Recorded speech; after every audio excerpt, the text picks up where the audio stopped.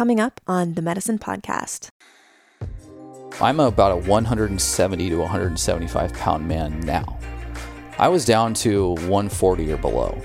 And which at first was, oh my God, you're so ripped. And then it was like, dude, are you okay? And I would be shocked when people would ask me that. My skin turned orange. I lost a lot of weight, but I know that I lost a lot of muscle mass too, which is not good. I saw my body drastically changing, and I loved the comments that people were making, like, oh my God, girl, you look so good. And that just was fuel to my fire to like keep doing what I was doing.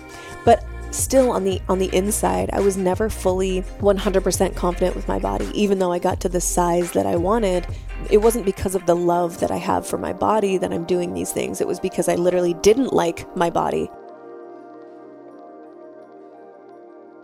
Welcome back to the Medicine Podcast. My name is Mimi, and I am sitting here with my beautiful blue-eyed partner in life and love and podcasting and business, wearing his bejewels. I got him.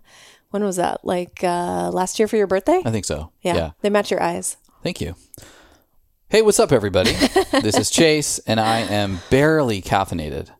Like barely. And we actually had to stop the recording and start again. I had to get a little more coffee. I am trying to cut back on coffee. I think it's impacting my sleep negatively. And if you've listened to the medicine at all, you know that I've had a roller coaster ride of a relationship with sleep. And for whatever reason, I'm in one of those cycles where I can't run a few nights in a row of consistent good sleep. And so it might, of course, one of the first things you should always do when you're having sleep issues is identify stress and stressors in your life. And we think that stressful things are like, you're going through divorce or big, you're stressful, losing money crazy life events. And it's actually a lot of times you're exercising too much. You're having too much coffee. You're taking stimulants. You're not breathing through your belly and inhaling fully through your lungs. You're shallow breathing. Or not having healthy boundaries with social events or people needing things from you. Right, which is funny because that's what we're going to talk about a lot of those things today in this conversation. But the first thing I try to do is like taper my caffeine intake if I'm not having good sleep, because why not? All that saying, I've been yawning like crazy for like 2 hours, and so I've got to have a little sip of this drug right now. And so I am barely caffeinated, but going to be dialed in and very present today for this super important conversation. Yeah, it is a really important conversation. One that we've talked about our experiences in these lanes in various episodes, but we've never had a full episode dedicated to our experience moving through and graduating from sort of orthorexic tendencies, these healthy habits that, if taken too far and meshed in your identity, can actually become very unhealthy, which is what we both experienced. I denied this for a long time. And I'm sitting here saying, in all honesty and humility, I have struggled with disordered eating and a disordered relationship to exercise for most of my adult life. And it's taken years to get to the point where I could even admit that. Yeah. But this one is near and dear to my heart because disordered eating disorders is so prevalent in my life, not just because of the disordered eating habits that I've had in my rock bottoms of life, but because it's in my family. It's in so many of my friends' lives. It is pervasive in the health and wellness space. And I don't necessarily have the words or the answers or anything, but my intention for this conversation today is to be really, really honest, is to hopefully be informative, and to leave somewhat of a ramp, if you will, for more sophisticated conversations that I would like to have, and we will be having, with experts who work in psychiatric conditions like eating disorders and anorexia and bulimia and orthorexia, and these terms that we'll briefly touch on today. But it's to just hold sacred space for honest conversation around these topics, share a little bit of our experiences, and then set up what I hope to be some really, really powerful conversations with people who are putting in work in this field. Yeah. Yeah. And just, kind of a disclaimer to this whole conversation. We're 4 years into podcasting and haven't had a full episode on this.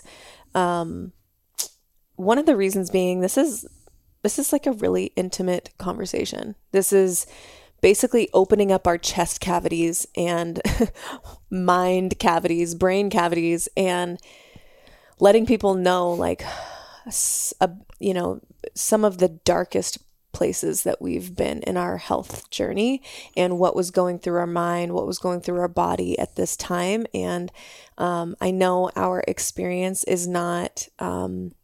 it's not uncommon, this experience of orthorexic tendencies and letting a healthy lifestyle basically take over your life and identity. But every person has a unique experience in this, under this umbrella topic.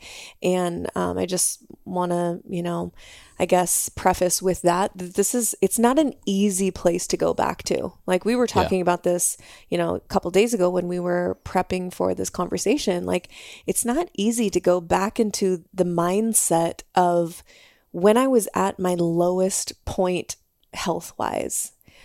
So just, asking for grace and understanding. We are simply here to share our experience, and then in hopes that it might resonate with someone who's literally in it right now, or maybe freshly out of it, and like trying to incorporate truly like holistically healthy practices into their life, and hoping that we can just sort of be a friend to say like, dude, I know how you feel, or girl, I know how you feel. I've been there, and you will get through this, and it'll make you stronger, and you'll learn a lot about yourself through this process. Totally. If you haven't picked it up, the episode is about eating disorders and disordered eating.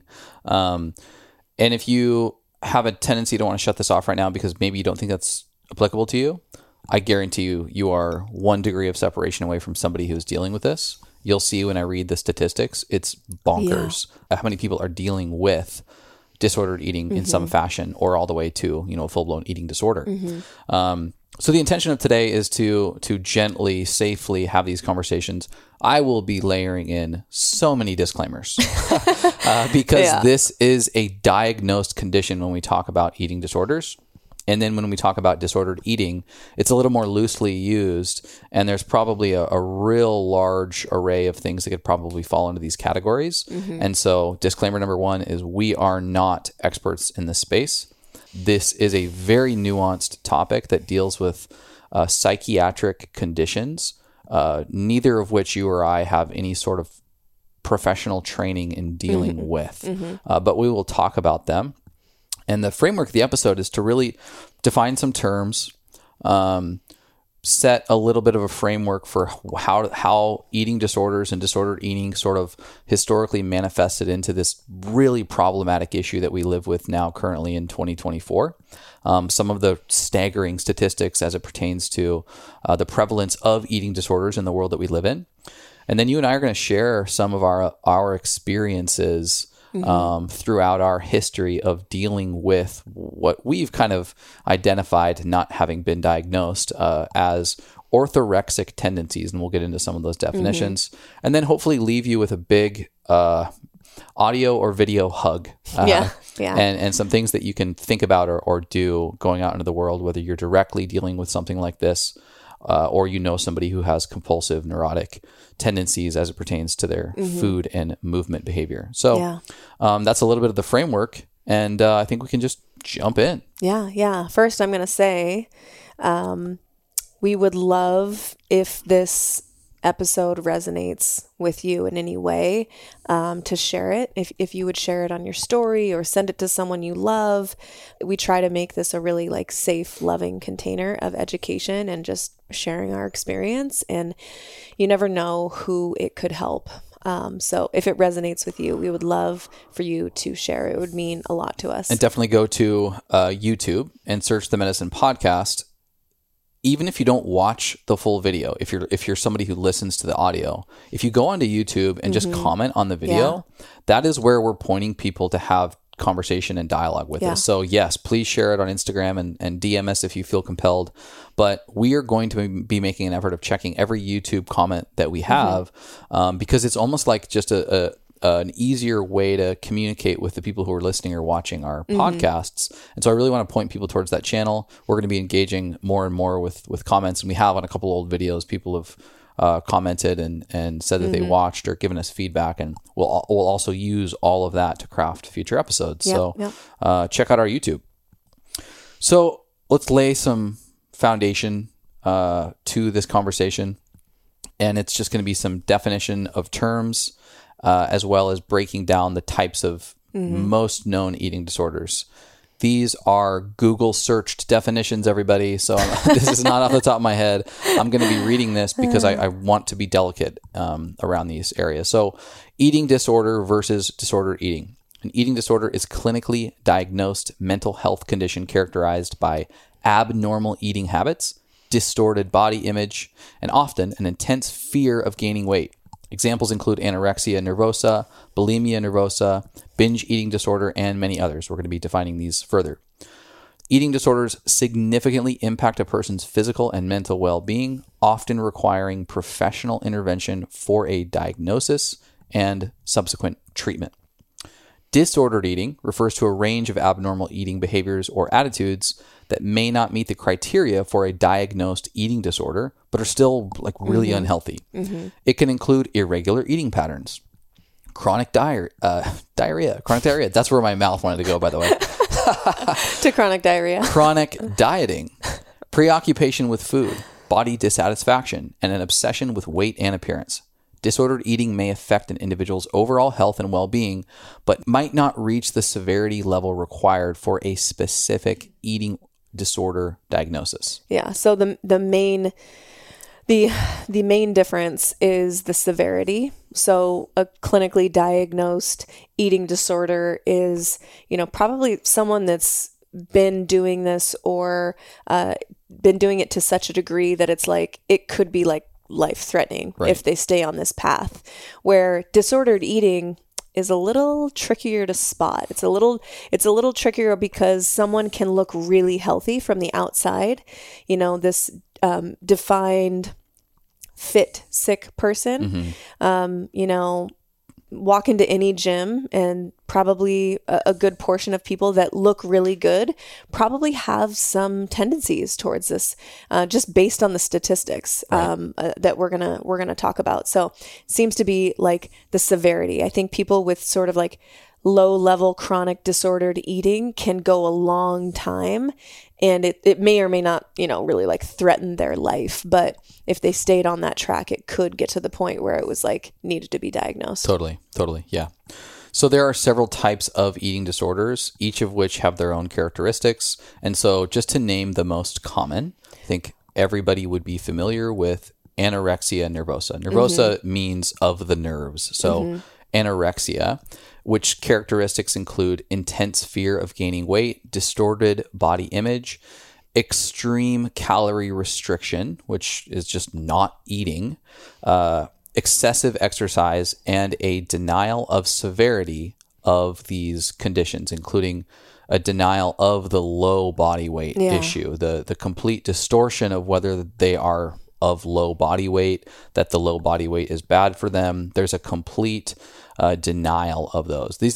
Unfortunately, this is really predominant in females, and it often begins early in adolescence, but it can manifest later in life as well, seemingly out of nowhere. But oftentimes it is something that there's trace signs of from an early age. And then we have, moving on to bulimia nervosa, or, commonly just called bulimia. This is, recurrent episodes of binge eating, which just is like eating a shit ton of food, like way more than you need to be satiated, followed by behaviors like vomiting or really excess exercise or fasting even. And these individuals might even like look normal from the outside. They may walk by you on the street and you have no idea, versus someone who has anorexia.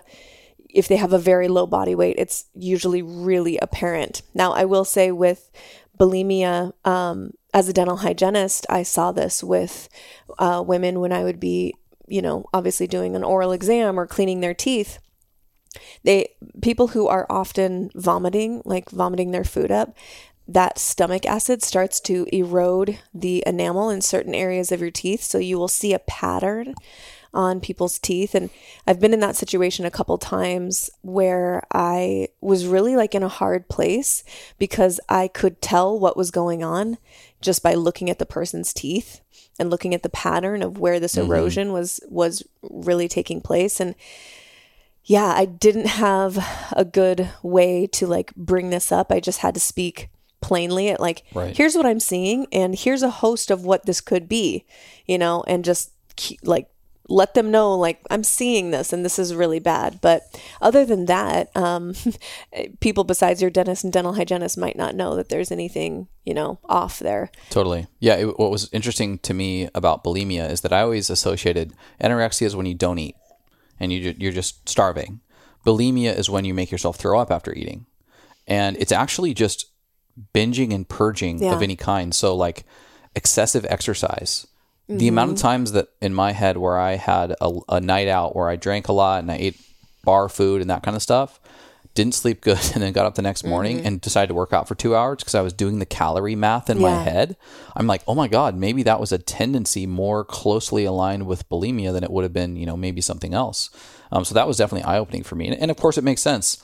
I've been surprised at times, and I think others can resonate with this, when you hear about somebody who has an eating disorder and they don't look frail. They don't look like bone skinny. Yeah. And it's because the calories in, calories out might actually stay relatively neutral if you are binging and purging. But it's going to be these other symptoms like the deteriorating teeth.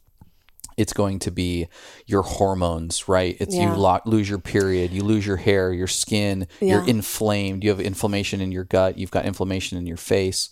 And so there are these other problematic side effects of having an eating disorder, even one that sort of net calories in and calories out is relatively neutral.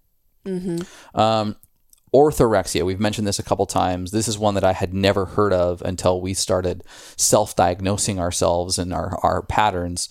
But the characteristics of orthorexia would be obsessive focus on eating healthy foods or doing healthy things, even supplements and exercise, to the extent that it interferes with daily healthy lifestyle factors, leading to just excessively, almost compounding restrictive patterns in life in the way that you eat and do pretty much everything. Yeah, and it can be what I'm about to say could fit within all of these eating disorders, but the thing that would come up in me, which obviously we're going to talk about our experiences, but we sort of, resonate with this orthorexia nervosa type label for what we went through. But I would say to myself with certain foods, oh no, I can't have that. I can't have that. I can't have that. As if having it would make me somehow a bad person or a worse person. So it's these foods are or these practices are woven into your identity, or oh no, I can't skip a workout. That's not who I am. And so it's it becomes these healthy habits go to such an extreme that they are just totally intertwined with who you think you are. Totally. So if you don't do that thing just right, then what does it mean about you? Are you even a healthy person? So it's... I one time I was in Chicago for a work trip and I forgot my MCT oil. And I was in this keto phase.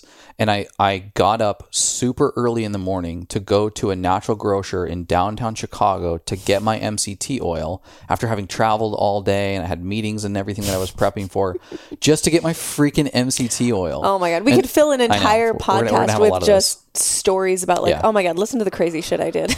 But orthorexia is oftentimes this obsession with being healthy, with being clean, with being pure. And there's a lot of clickbait out there around kind of the health space and the wellness space with this sort of purity obsession, and that there's this deep subconscious, almost religious relationship to purity. And there's a host of things that lead into that, and that's a rabbit trail that we're not going to go into today, but know that we're aware of it, and it's something that I'm kind of interested in, is the psychology behind purity and this obsession with purity. And then there's this bucket, there's a host of other eating disorders and behavioral patterns that kind of fall into these other, basically like everything else, other specified feeding and eating disorders. But the one that is often not talked about in the realm of eating disorders, because it's usually associated with calorie restriction, some distorted version of health, is actually binge eating disorder. And that is recurring episodes of eating large quantities of food in short periods of time. Mm-hmm. This is like the full loss of control during these binge episodes.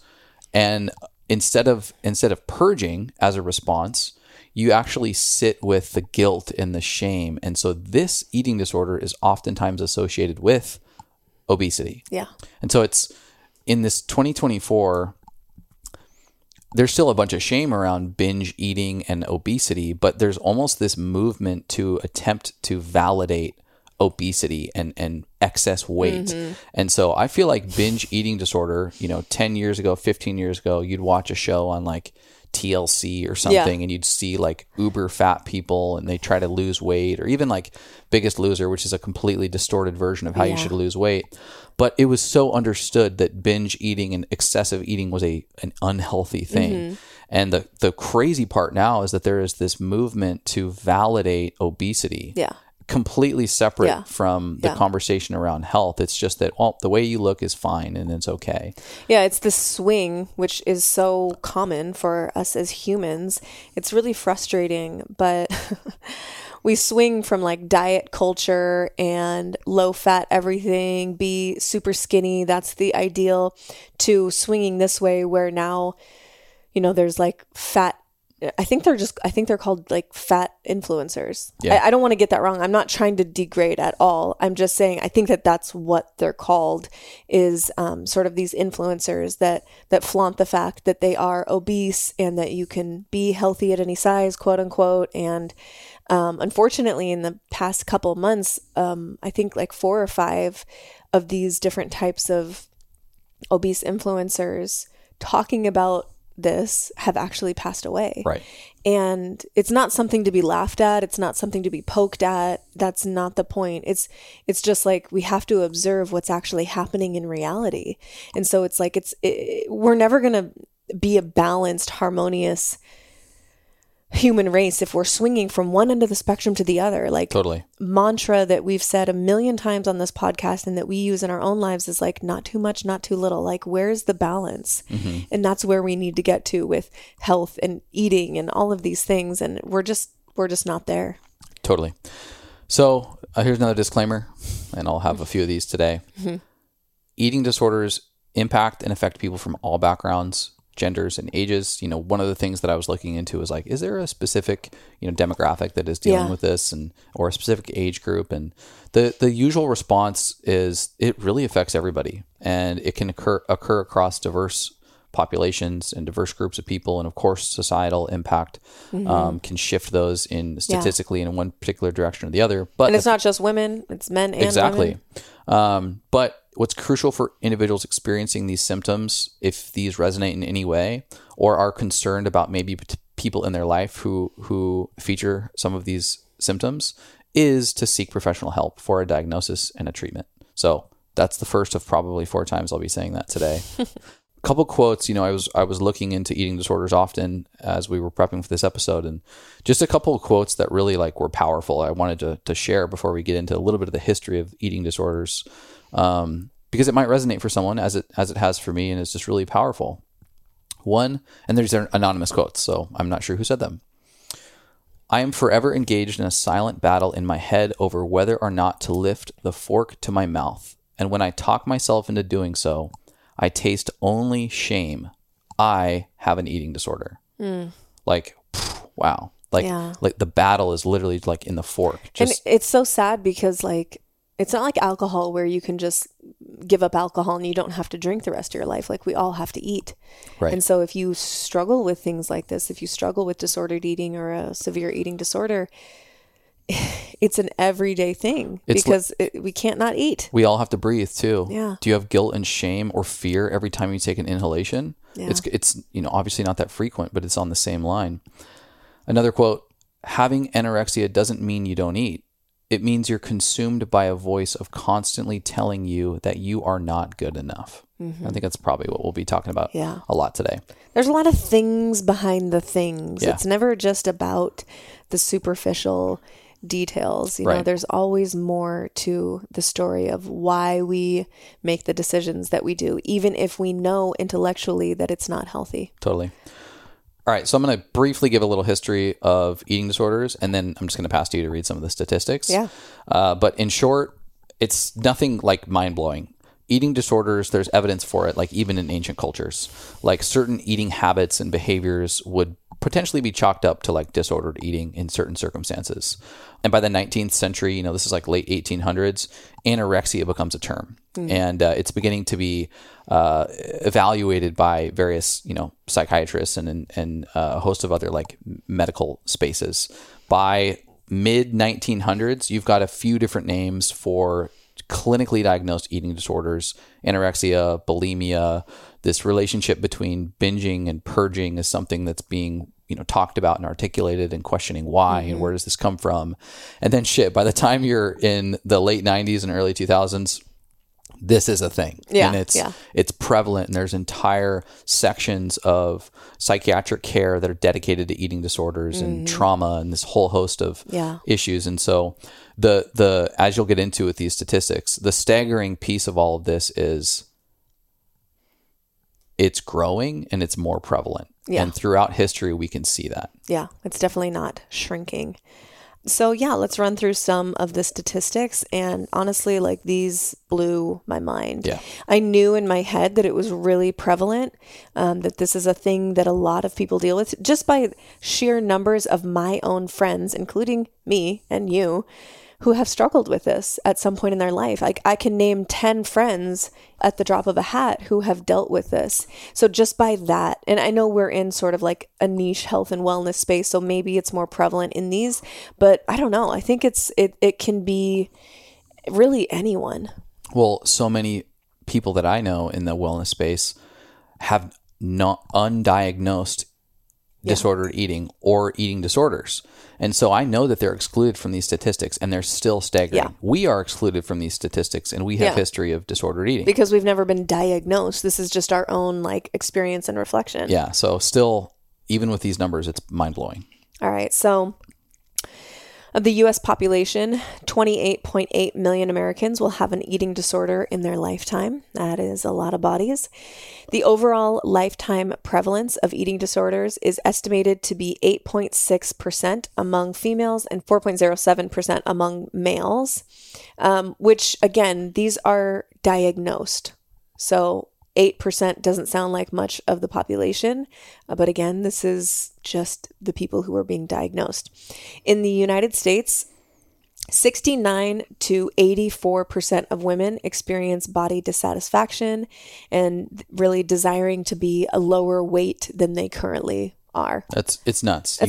You get a room of 10 ladies, and there are 2 of them that don't feel dissatisfaction with their body. Yeah. Let's see. Rates of eating disorders in males are actually increasing at a faster rate than for females. And I totally have some theories on this. This is not statistically validated, but go to a gym, take a minute and go into bodybuilding forums. And these are huge spaces. Steroid use, testosterone use, they're skyrocketing. And the lust for the ultimate masculine physique, I've never seen more of, and obviously prevalent with social media. You can't help but just see guys who are jacked out of their freaking mind. My Explore page is all shirtless, jacked dudes, which is just so hilarious. But it's like, when I see that, I'm like, I'm actually not surprised. There's also a strong association with endurance athletes and high intensity athletes like CrossFit folks. Well, think triathletes, about too, like Ironmen. They're very compulsive. They're very control.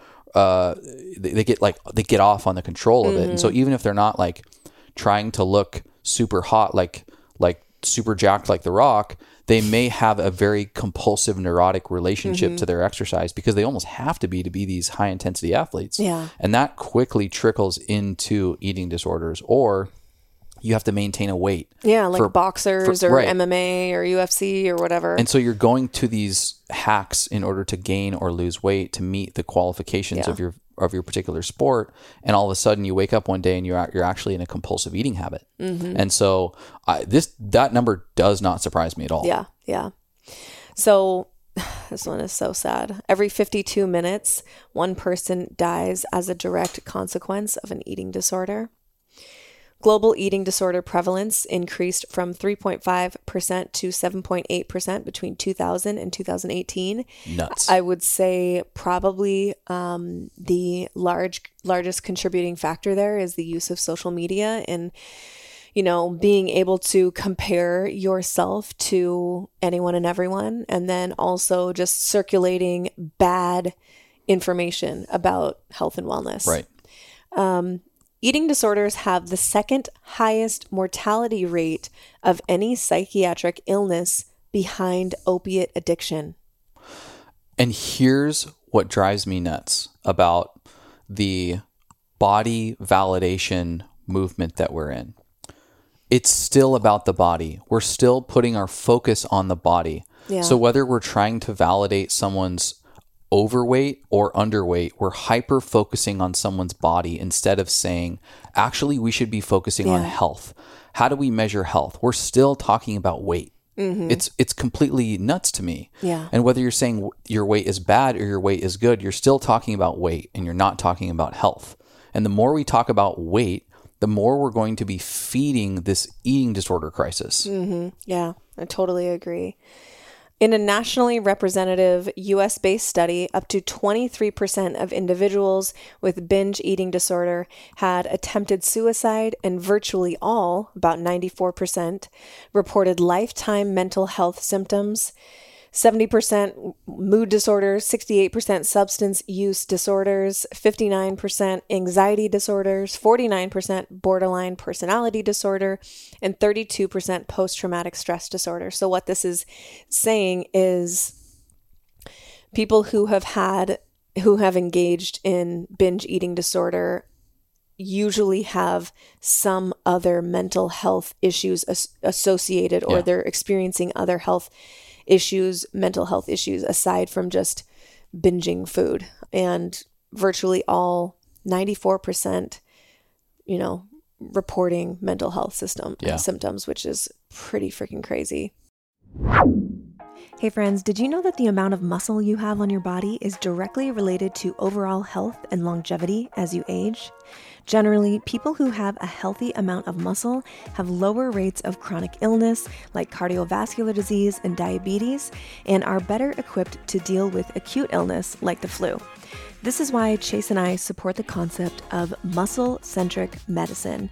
To build healthy muscle, we need quality sources of protein. In addition to our quality meat, Chase and I also use protein powder to ensure we are getting enough protein each day. Our two favorite protein powders are the plant-based Organifi protein, which is organic, non-GMO, and glyphosate residue-free, and the animal-based whey protein by Kion, which is non-GMO and comes directly from grass-fed, pasture-raised cows with no antibiotics and virtually lactose-free. We love and use both daily in smoothies, stirred into yogurt, protein pancakes, and even baked goods. Getting adequate amounts of protein helps us feel satiated, build healthy muscle, recover faster, and maintain optimal body composition year-round. To try Organifi's plant-based protein, go to Organifi.com and use the code MIMIFIT, MIMIFIT, for a hefty 20% off. And for Kion Whey Protein, go to GetKion.com and use the code MEDICINE, MEDICIN, for 10% off. Or just check the show notes below for the direct link. Cheers to muscle-centric medicine. And so, yeah, it makes me sad. Totally. It's honestly, it's just so sad that this is such a huge deal. And, we still have just really bad information out there that's not helpful. That's not actually helpful to people who are struggling. Yeah. nationaleatingdisorders.org/statistics is where I got these numbers. And this is just a snapshot of a bunch of different statistics they have. They also cite the studies with links under each statistic. So if you wanted to look at more, or if you wanted to check our math, you're welcome to go to that website. And that seems like the organization is doing a lot of things. So that's really, really cool. Obviously, there are some factors that are leading to this problem, this statistical nightmare, right? And so I want to list a few of those. And again, these are our best guesses, but social, cultural, and just media influence at large. Come on. It's undeniable. The promotion of thinness, being lean, or even being buff, they change from social circle to social circle. Tiny waist, big ass, that seems to be like the current version of the female body that we all need to, put on top of the mountain. Media, advertising, the algorithms that we use, the social circles that we're a part of. If you go to San Diego, the ideal body type looks a lot different than the body type in Seattle. It just does. I've lived in both cities for long periods of time, and my body has shifted and accommodated towards skinny, coffee drinking, cigarette smoking, hiking people in the Pacific Northwest, or beach, gym, muscle beach, wellness space, supplements, protein, let's go bro, bodybuilder, influencer. Yeah. It just changes. And so these, of course, contribute to the way that you view food and the way that you view exercise. And then, of course, there's a more recent fat acceptance movement for clearly unhealthy people in many, many cases. Which I just want to pause there for a second, because this actually blows my mind that someone, who is morbidly obese, and we know all of the health implications, like increased risk for basically every systemic issue, that it blows my mind that people are pressing and pushing this idea that they can be healthy at that size. It's the exact same, because they might have some sort of, clearly they have maybe some hormone imbalances, maybe they have binge eating disorder, whatever it is that's getting them to that unhealthy size. How can we could swing it the other way and look at a woman who's 75 pounds with anorexia nervosa, and she thinks she's overweight or fat or whatever. That is absolute madness for the internet, the interweb, people on social media to tell that woman, no, girl, you're healthy. You can be healthy at any weight. You're good. You're beautiful. You're all yeah, she might be beautiful, but it's actually insane. You're not helping that person by saying those things. And so it swings both ways. The insanity of it is just actually mind blowing to me. Totally. Because you would never say that to a woman who's clearly underweight and looks like she is unwell. The same applies for the other side of the spectrum. How is this happening? It's happening because huge money is behind people being obese and continuing to consume the products that are supporting their obesity. But again, rabbit trail, another topic. Yeah. Genetic and biological factors definitely play a role. We're doing a lot of research into genes right now. We just did some gene testing. We haven't got our results yet, but I've been learning so much about this process. For instance, your neurotransmitter activity oftentimes is related to genetic factors. And for instance, I've been looking at this one particular gene called COMT, and it dictates your ability to metabolize stress, essentially. And stress comes in and stress comes out. And that in-between period is how long you experience the chemical byproduct of stress, which turns into, for many people, anxiety and stress and insomnia. And a lot of times, eating disorder isn't just immediately the byproduct, but if you are stressed out and you feel like you're losing control in your life, as we'll talk about in our own experiences, you fixate on what you can control. And geez, food is one of those things that's so easy to sort of pseudo mitigate the stress that you're experiencing in your life. And these, in many, many cases, trickle into the fact that you are genetically set up to probably have a likelihood that might lean into, if the environment's correct, or the circumstances are set up for it, an eating disorder. Yeah. Then we have psychological factors that obviously play a role here. And individuals with low self-esteem who fixate on perfectionism.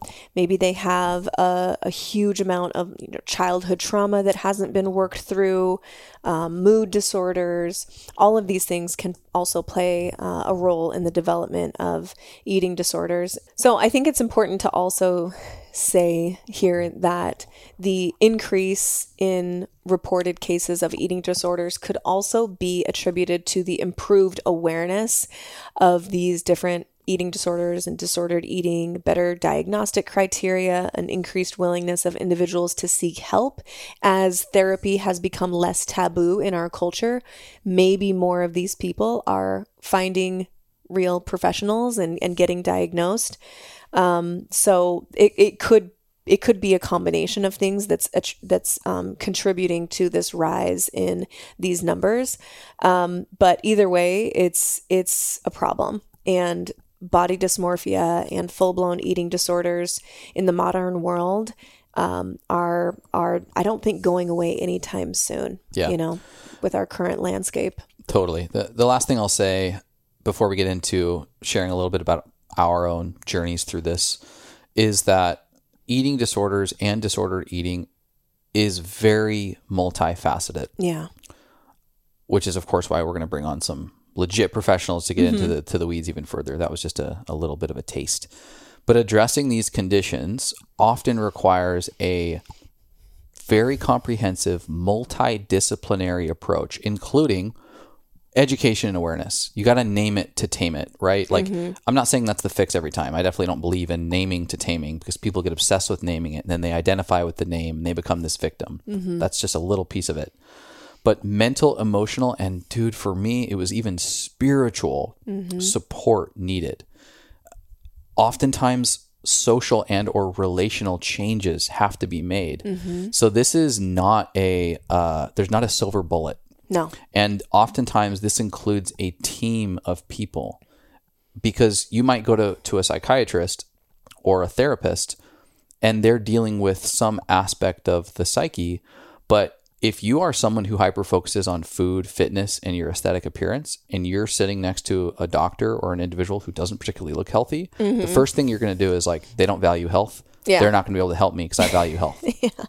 I'll talk about it in my journey.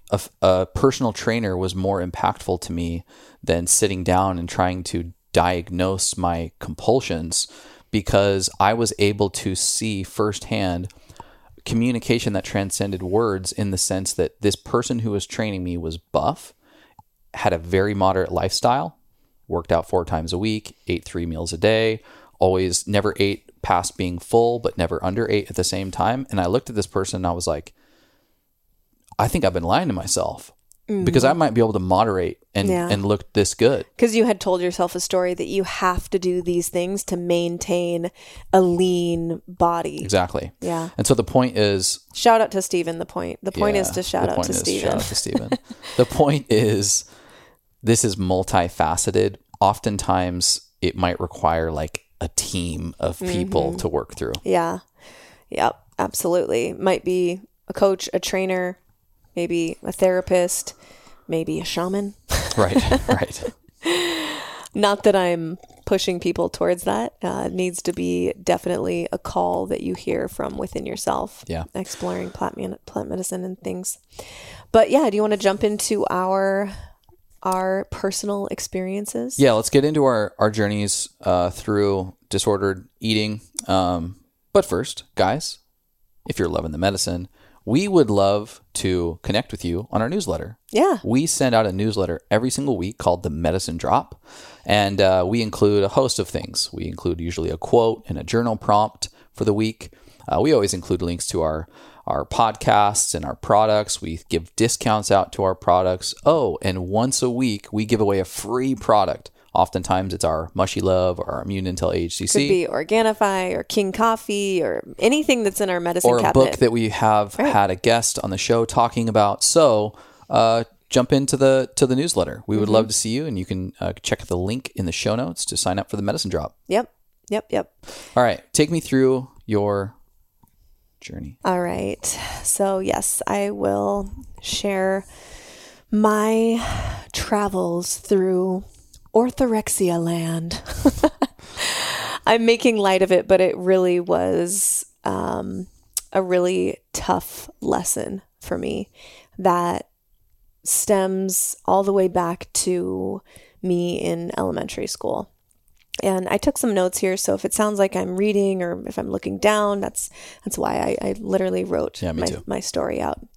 So yeah, I've dealt with body image issues and dysmorphia since I was very young, probably about 3rd or 4th grade. It didn't manifest into, anything related to food, like restricting food or binging or, excess exercise or anything like that until later in life. But from a very young age, I was never like proud of my body or fully confident about my physical appearance. And I've shared this story many times on the podcast, I feel like, but I had a really tough conversation with my dad, or rather he had a conversation with me when I was very young and basically pointed out that, said the words like, you need to go on a diet. And I've always been like naturally like a muscular build and different than my sisters who were more like naturally very like wiry and skinny. I have my mom's body and she's thicker. She has thick limbs and muscular tone to her body and very athletic looking. And so the comparison really started very young, always aware of my very skinny friends and sisters through junior high and high school. I felt different because I wasn't naturally skinny. I never became overweight or obese, but just that naturally thicker, muscular, athletic build was something that I was always thinking about. And then I go through high school with this feeling, and then through college, and right about my senior year of dental hygiene school. So this was me about 20, 21, 22 years old, around there. We were recently engaged and I started prepping like so many women do for our wedding. I told myself, I want to look bomb. I want to look banging on my wedding day. I want to look back at these pictures and know that I did everything I could to be the size that I want. And that's what I did. I am a type 3 achiever and I achieved that with flying colors, not in a healthy or, particularly good way, but what this looked like was I downloaded the app MyFitnessPal, and they have a little like equation. They say, okay, what's your weight now? What weight do you want to be? And then they do this math where it's like, okay, so if you want to lose this much weight or be this size, be this weight, then you need to eat this amount of calories. So the calories that they prescribed to me was about 1,200 calories a day, which now what I know just wild is just the perfect equation to actually trash your metabolism, just to reduce calories and be in a constant deficit. That is a great way to trash your metabolism and actually end up doing more harm than good. Storing body fat, things like that. It's just not good. But I didn't know what I didn't know. So I started tracking every bite of food with MyFitnessPal, and I wasn't necessarily really strict yet with food. I wasn't like, oh, I can't eat this, I can't eat that. It was more just like, I'm going to eat as healthy as I can, as healthy as what I think, and I'm just gonna limit it to this 1,200 calories. Well, I was also exercising basically every day during dental hygiene school. I would either go in the morning before or go after with my friends. And this looked like, 30 to 45 minutes of just straight running on the treadmill.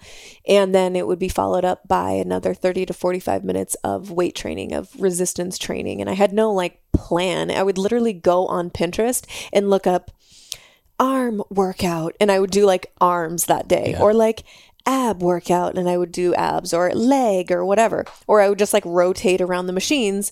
There was no plan, there was no coherence. It was just which is totally normal. It's totally normal, and it's just part of the process of individuating and becoming a wise adult and figuring out how to actually move your body in an intelligent way.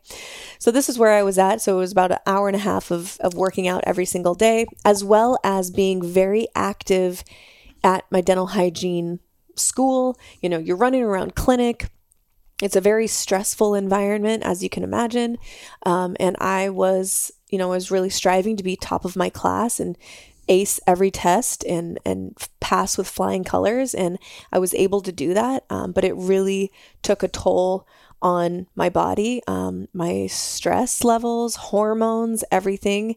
I hadn't really gotten to the point yet where I was noticing like physical manifestations of symptoms or anything. I was just noticing like whatever I'm doing is working. So I better do it more and better. I do remember you had like canker sores all over the inside of your mouth. Yeah, I did. And that was just because probably a host of things, but I was very stressed, and they're usually stress induced for me, these sores inside my mouth. And then I was just in a very acidic state all the time.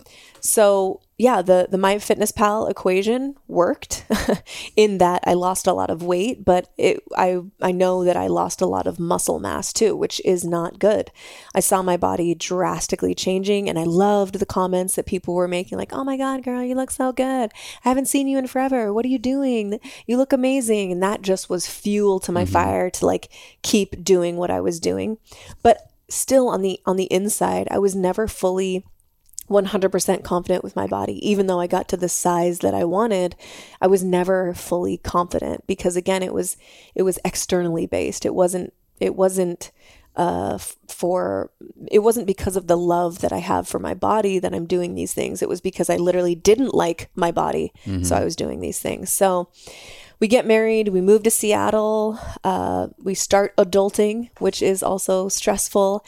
And there was less, with both of us working full time and commute, I was riding the bus to and from work, and then I would come home and make dinner, and there just wasn't as much time in my schedule to work out. So inevitably I worked out less. And then I combining that with I stopped tracking my food. So I didn't really know how many calories I was, getting.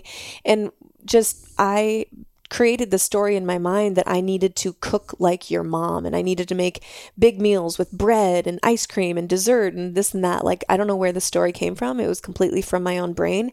So I started eating foods that I hadn't in years. And of course, my body started clinging to this extra influx of calories and then less working out. And so after the first year of marriage, I had gained probably about 20 to 25 pounds and felt absolutely miserable in my body. I felt just like the lowest I had ever felt about my body. I was like ashamed because I had gotten to that size for our wedding that I was actually like proud of. And I knew like, oh, I can be skinny. And then after a year of marriage, my body just hanging on to this and just absorbing it, it felt like a sponge. I did not feel sexy or confident. I had horrible inner dialogue with myself. I didn't even want to talk to you about it because I was just ashamed. And I of course it like impacted our intimacy and my confidence in that, and a whole host of things impacted our intimacy for sure, but that was certainly one of them. I just didn't even want to admit that I had gotten myself to this point. And then after about a year of marriage, we had this infamous lake talk where we were leaving Priest Lake, and I just broke down in the car as we're leaving the lake, and I just was like, I can't do this anymore, and I'm just not happy. And I just like let the floodgates open, and you just received this vomiting, this projectile vomiting of my feelings of self-hatred over the last year. And I don't even know what I said or how it came out. I just knew that I finally told you that I was like not happy with my body and me, and I didn't know what to do. Yeah. I was very scared and concerned, and I felt so bad, and I had no clue. Like, I was literally blown away when you were like, I gained weight. I'm like, haven't even noticed it. Which is so crazy because you could look at the side-by-side pictures, and it's a drastic change. Yeah. And I mean, obviously it speaks to the fact that you just love me. You've done that where you've shown me the pictures and I'm like, oh, I guess, yes, you're right. I guess you're right. Yeah. But I've always just loved you. I mean, again, loved you so much. And I was in my own sort of like hell. My first year of my career, I was on the road all the time. Seeing you felt like, just medicine every time. So I wasn't like tracking your weight. Yeah, no, I know. And obviously I'm grateful for that. You know, that's the ideal, but it's a pivotal moment in my journey too, which I'll get to. Yeah. That sort of, from there, we made a radical shift in the way that we ate food. Yeah. And so I switched, I flipped the switch again, and I became obsessed. In my mind, skinny meant healthy. So I just needed to get skinny again. And we both became obsessive. And I think, there were so many things that we were doing wrong, but we could also feel like things within our relationship at this time, like drifting apart and not having a deep spiritual connection. Exercise and very strict eating gave us both like a sense of control over our life. Mm-hmm. And that maybe if we were happier with our external, appearance, that somehow our life and relationship would also get better magically. Like there was no like conscious thought going into this. It was all subconscious and unconscious programming and stories and all of that. But we did both sort of navigate this in the same way, and it was really, really dysfunctional. Well, and I was on the road, so I was gone 4 or 5 days a week, which anybody who has neurotic tendencies, when nobody's watching you and you don't have that social pressure, you get like free reign on how crazy you can be. Yeah. And so I was doing the same thing on the road. I was hyper focused on my food and making sure that I was exercising like every day. Mm-hmm. Just making sure, because I was going out to eat with clients and staying up late and drinking, that I was working it all off. Yeah. Yeah. And I was the same. And I look back now and I was so undernourished, so under protein, like it's just laughable, but this is where we were at. So you guys know our story. We separated and divorced in 2016. And after this, things got even worse for me, because now my inner dialogue is not only just associated with my physical appearance, but also my emotional state and how I carried myself through our marriage and how I handled the separation and divorce. Like, it was weighing on me, but I was not allowing myself to go there. So now I had the stresses of the external, physical validation that I was seeking, but also the dumpster fire that was my emotional and mental and spiritual state.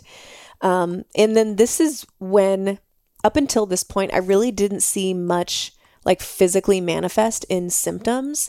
And because the body is resilient and it can go for a while on low calories, low protein, and it can get by. But for me, I got to this point where my body was screaming at me to make a change, and I just ignored it, because I liked how I was looking and feeling and, fitting into my clothes and stuff. And so at this point, I really started to notice physical manifestations, physical symptoms that I was not okay with. My hair was falling out in clumps. I had a rash on half my body. I had cystic acne for the first time in my life. I was one of those annoying girls in high school that never had a zit and like knew nothing about washing my face or anything. And then get to, being a young adult or in my, 20s. And now I have these like painful cystic acne. I couldn't digest any of my food, extremely low stomach acid. I had fainting spells. I had a self-induced hypothyroidism. So this is when everything kind of came to a head. And my identity at this point was so enmeshed with my healthy habits and cutting out foods that I thought would hinder my progress. So it was easily, I was cutting out foods right and left. And I would then tell myself and even tell other people out loud, oh, I'm not a person who eats bread. I'm not a person who eats sugar. I'm not a person who eats dessert. So it was like enmeshed with my identity. I was in such a restrictive state all the time that this is so weird to observe in yourself. I was so restricted, so under calories, so undernourished for 99% of the time that sometimes I would have there would be like a glitch in the matrix where, working at a dental office, people bring in cookies and candy and cupcakes and treats all the time, weirdly, at a dentist office. Yeah, it happens all the time. Crazy. Same in like other medical providers' offices or whatever. So this stuff would be around all the time in like the break room.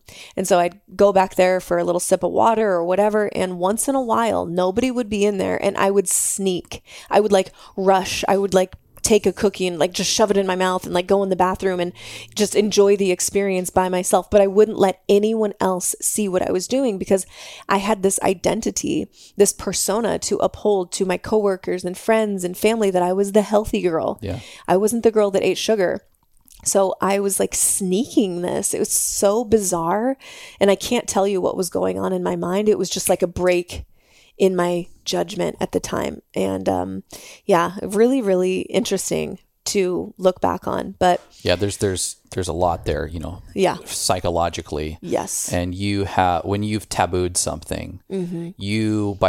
and this is across the board. If you taboo things in life at large, when you engage with that taboo and nobody's looking, you experience weird pleasure from it. Yeah. But then it's very short-lived. It's short-lived. You've dammed something up, and that the dam has no open gates. And so when you open one gate, it's going to blow it open because you've been literally not allowing any relief for so long. Yeah. It's just too much for one moment to be able to handle from how much you've been keeping dammed up. Yeah, exactly. And that it's kind of scary, honestly. But yeah, so you feel that initial pleasure, but then it's followed by guilt and shame and even worse inner dialogue. Like, you're so weak. You can't even say no, or, this just hatred of self perpetuates. So at this time, all these physical manifestations started to manifest, and I knew that something was wrong, but I wasn't yet fully taking ownership of my experience. I just thought, well, something's wrong with me. I better go to a naturopathic doctor to figure it out. I knew enough at this point that like mainstream medicine was not going to be able to help me. So I got a recommendation for a naturopath and went and had blood work done and food sensitivity test. And she had me like track my food and she wanted to see like what I was eating on a day-to-day basis. And she tried her best to help me, but I was not in a state, like I said, I was not in a position yet where I was willing to take full ownership of what I was doing to myself. So she would give me advice to like, girl, you just need to like, chill and like eat a sandwich. It's okay. And I would be like, that's not my problem. I would be like sassy about it and just was not willing to like really hear her. But of course, she was right. The feeling of just chill. Mm-hmm. You don't have to be absolutely perfect. But one of the appointments that I had with her, she said something to me that really stuck. And she was looking at my blood work and my hormone levels, which I had basically zero estrogen, like zero. And she asked me, do you want to have kids someday? And at the time I was just like, yeah, of course. I didn't realize that what she was saying was that currently, if you wanted to have kids right now, you probably wouldn't be able to. You are having self-induced fertility issues based on what I'm looking at with your hormones. And I was just like, yeah, someday. And I wasn't picking up. She was very kind and she didn't just like blatantly spell it out for me. She was just like, okay.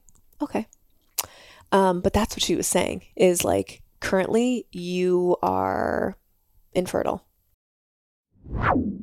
Hey friend, are you like me, looking for ways to age gracefully and beautifully, but also naturally? If so, then we must be aware of the nutrients that we are gifting our body and cells to resist premature aging. One of my favorite ways to do that is with tremella mushroom. Tremella has been used for centuries for its unmatched cellular hydration, aka healthy, glowing skin, by holding 500 times its weight in water. I get my daily tremella with Mushy Love Latte. This is Chase and I's delicious mushroom elixir that we formulated from scratch to support healthy, hydrated skin cells, shiny, strong hair, gut health, and robust immunity. My favorite way to enjoy Mushy Love is blended with cold milk. It seriously tastes like liquid graham crackers. You can also enjoy it steamed or blended into your vanilla protein shake or as a cinnamon swirly coffee creamer. To grab yours, go to getmushylove.com and use the code MEDICINE, MEDICIN, for a nice discount. Cheers to aging gracefully and naturally.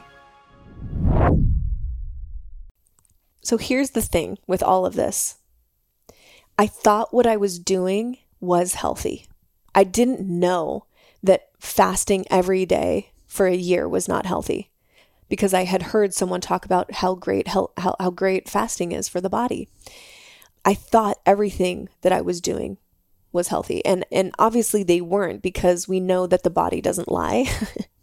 The body's always reflecting back to us how well we are being God to it. But I still was in this position where I was not ready to assume responsibility. Finally, we're rounding third here. Finally, I'll never forget the day that I really woke up and I was in the shower and washing my hair, and another huge clump of hair fell out in my hand, and I just crumpled to the floor and told myself, I have to figure this out. No one is going to figure this out for me. The abs are not worth it. And I knew that I had to change basically everything in my life if I wanted to feel better. And I had this internal knowing that everything has to change. And it did over the course of the next few years. But at this point, I knew I had to rewrite the stories that I was telling myself about my body, about my worth, my idea of health, everything. And this was the major turning point where I had to swallow any pride and admit that I was a fit, sick person. Not that I was using that language back then, but I had to admit that I knew nothing about real holistic health. And my intentions up until that point being aesthetic only, they had to change, or else I might not be able to have kids, or this might affect me long term in a way that I have no idea. So it was a major pivotal point, and I'll stop there. But that was basically my point where I was like, I have to change. I have to figure this out. Yeah. No, incredible. I mean, just obviously I was a part of a lot of that, and we've talked a lot about when we were apart, the things that we did, and the breakdowns and the breakthroughs. But I'll come back with some questions, and obviously we'll get to the point where, how you kind of bridged from this moment into having some level of moderation and awareness with the relationship with your body and movement and food. And for me, yeah, tell us. There's certain similarities, especially on timelines, wild similarities and synchronicities, but really a different version of disordered eating as far as the psychology of it. And I was always an athlete, always worked out. Like, I was the kid who was doing push-ups and sit-ups in my room in elementary school.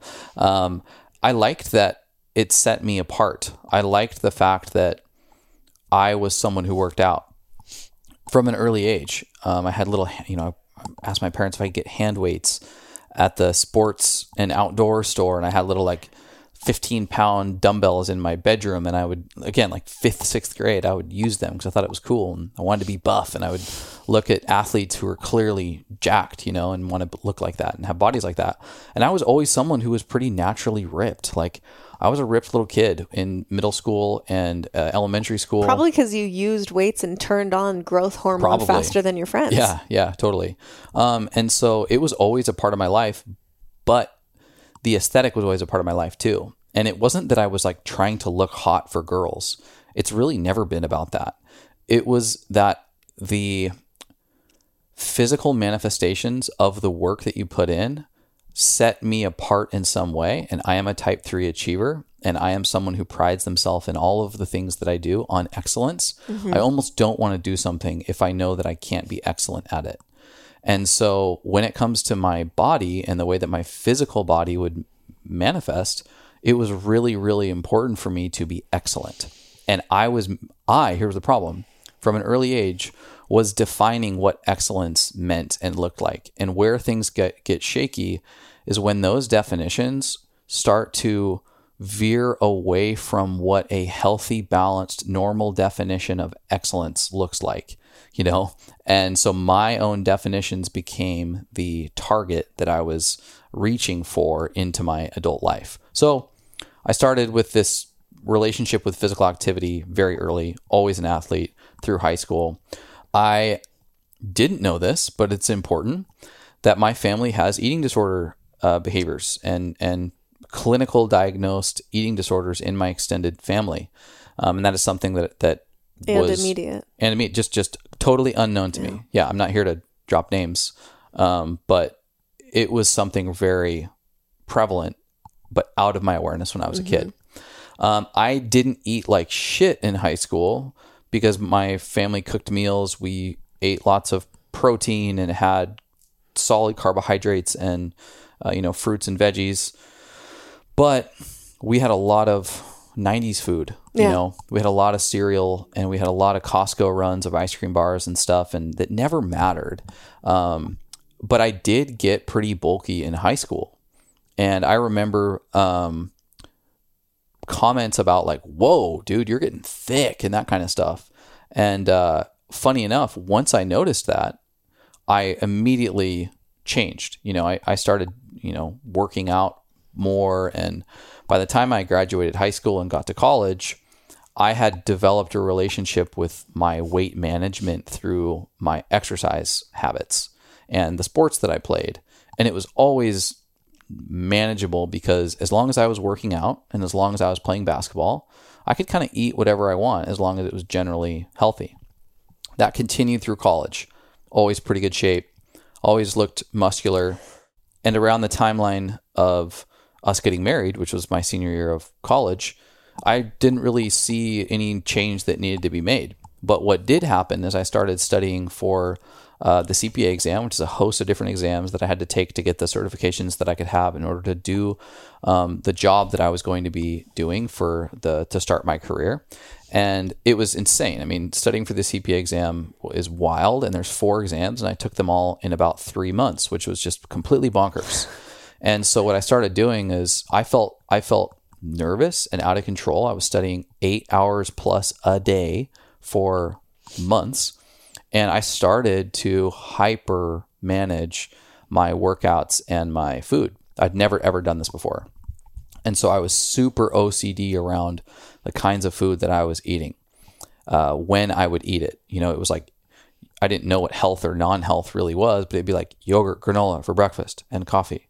And then it would be a chicken sandwich for lunch. And then dinner was a salad and meat. But I was getting focused on amounts and repetition and compulsive behavior, which of course now I see as a byproduct of feeling out of control and somewhat stressed out in another environment, that I quickly went to what I could control and feel some level of pseudo comfort with. And it probably created some level of simplicity for you in your day where you're like, okay, I got 20 minutes to eat. I know I'm going to eat a chicken breast. Yeah. Like you don't have to think and put your mind in other places. So there's probably a little bit of that too. And so oddly enough, with that regimen, I got in even better shape. And so I graduated college looking pretty great. We got married. I looked pretty great. Like probably the best I ever looked. I looked like aesthetically very pleasing, if you will.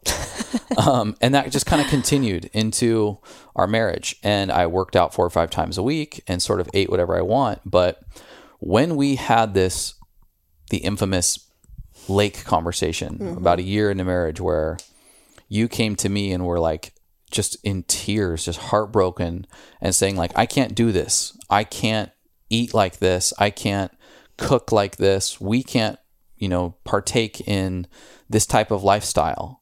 And I was absolutely shocked. I felt like I had done something to you that was causing you a lot of pain. And so I was like, okay, let's do anything and everything. Let's fix this. Again, this is how dumb I thought about health. I was like, we'll eat more smoothies for meals. We'll do juice fasts because that's what you just sort of know. And I was like, we'll really cut back, okay? And we'll start exercising a lot. And so I went bonkers. And I will not lie to you, my underlying neuroses, OCD, compulsive tendencies, this was the little gateway that they were looking for. And I was super stressed out in my job, like very, very stressed out. I could feel that our relationship had changed. We weren't like kids having a blast, totally in love anymore. We were like, shit is hard and we're kind of depressed.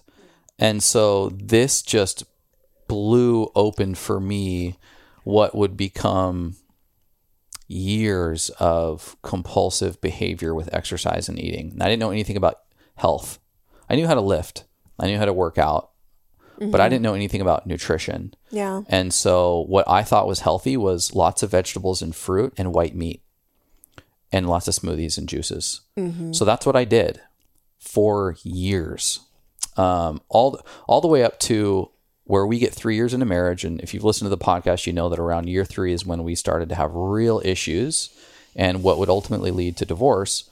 I was so skinny that you would barely recognize me if you saw a picture of it. Yeah. I was clearly malnourished, was not even close to hitting the protein that I should have been eating. I was doing cardio almost every single day. And I was lifting 4 or 5 times a week. And so I'm about a 170 to 175 pound man now. Probably naturally, if I did nothing and just ate like I do, I'd probably be like, 165, 170. I was down to 140 or below. And which at first was, oh my God, you're so ripped. And then it was like, dude, are you okay? And I would be shocked when people would ask me that. My skin turned orange from eating too many carrots because I had this obsession with calories, and carrots are very, very low calorie and you can eat all of them. And guess what? I was starving. We had nothing in the cupboards that wasn't a vegetable. We ate meat once a day and it'd be like 1 chicken breast for dinner. I had no clue and I was starving, and I was just like, I don't know what's going on. I remember a comment being blown away by you giving me feedback that I was too skinny.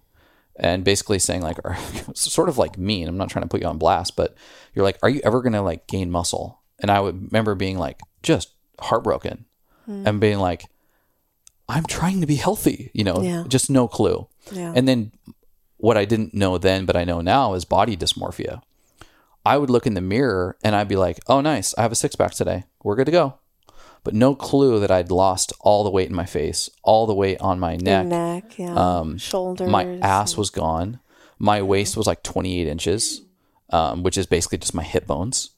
And I spent probably a year looking like this. And it's funny because my sex drive hadn't really changed. When you're young, you can just grind through so much. I was highly productive in my work. I was cortisol, baby. crushing it at work.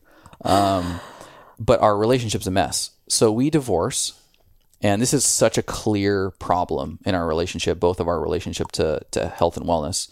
But we divorce and I get to San Diego and I'm just around a different environment of people and I'm super undernourished, and put 2 and 2 together and start eating. And what I tell myself is that like, I'm single now, I can eat what I want, meaning I can stock my refrigerator with more things than just white meat and vegetables.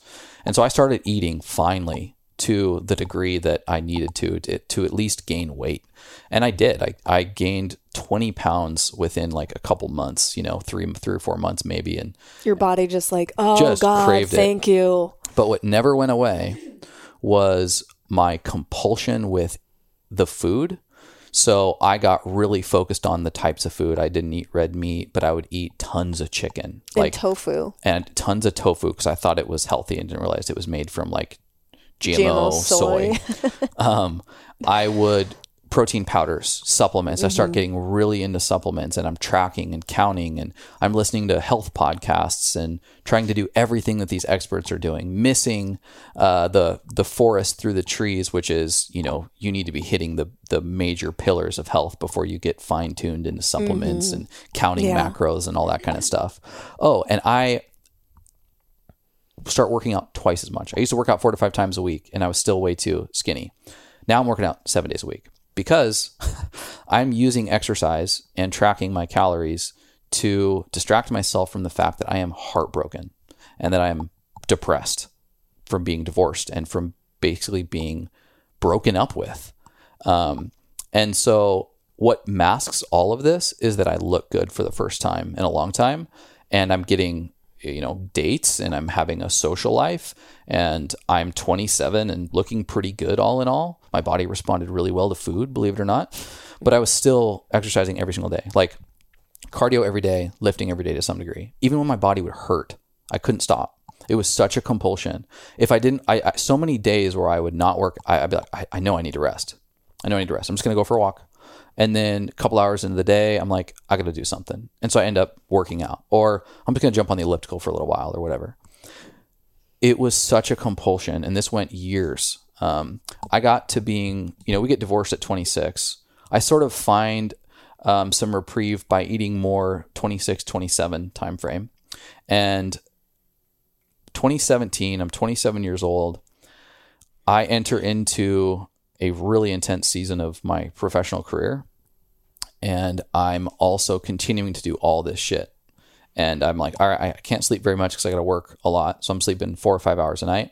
But I'm intermittent fasting because I've heard about intermittent fasting. And so I start skipping breakfasts.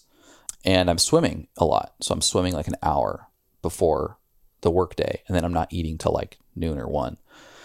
I do this for too long. And I sort of out of nowhere start losing weight, like ridiculous amounts of weight really, really fast. And chronic fatigue, like my bones hurt type of fatigue. And so I went from about 160 pounds to about 135, almost back to the look that I had when we were getting divorced.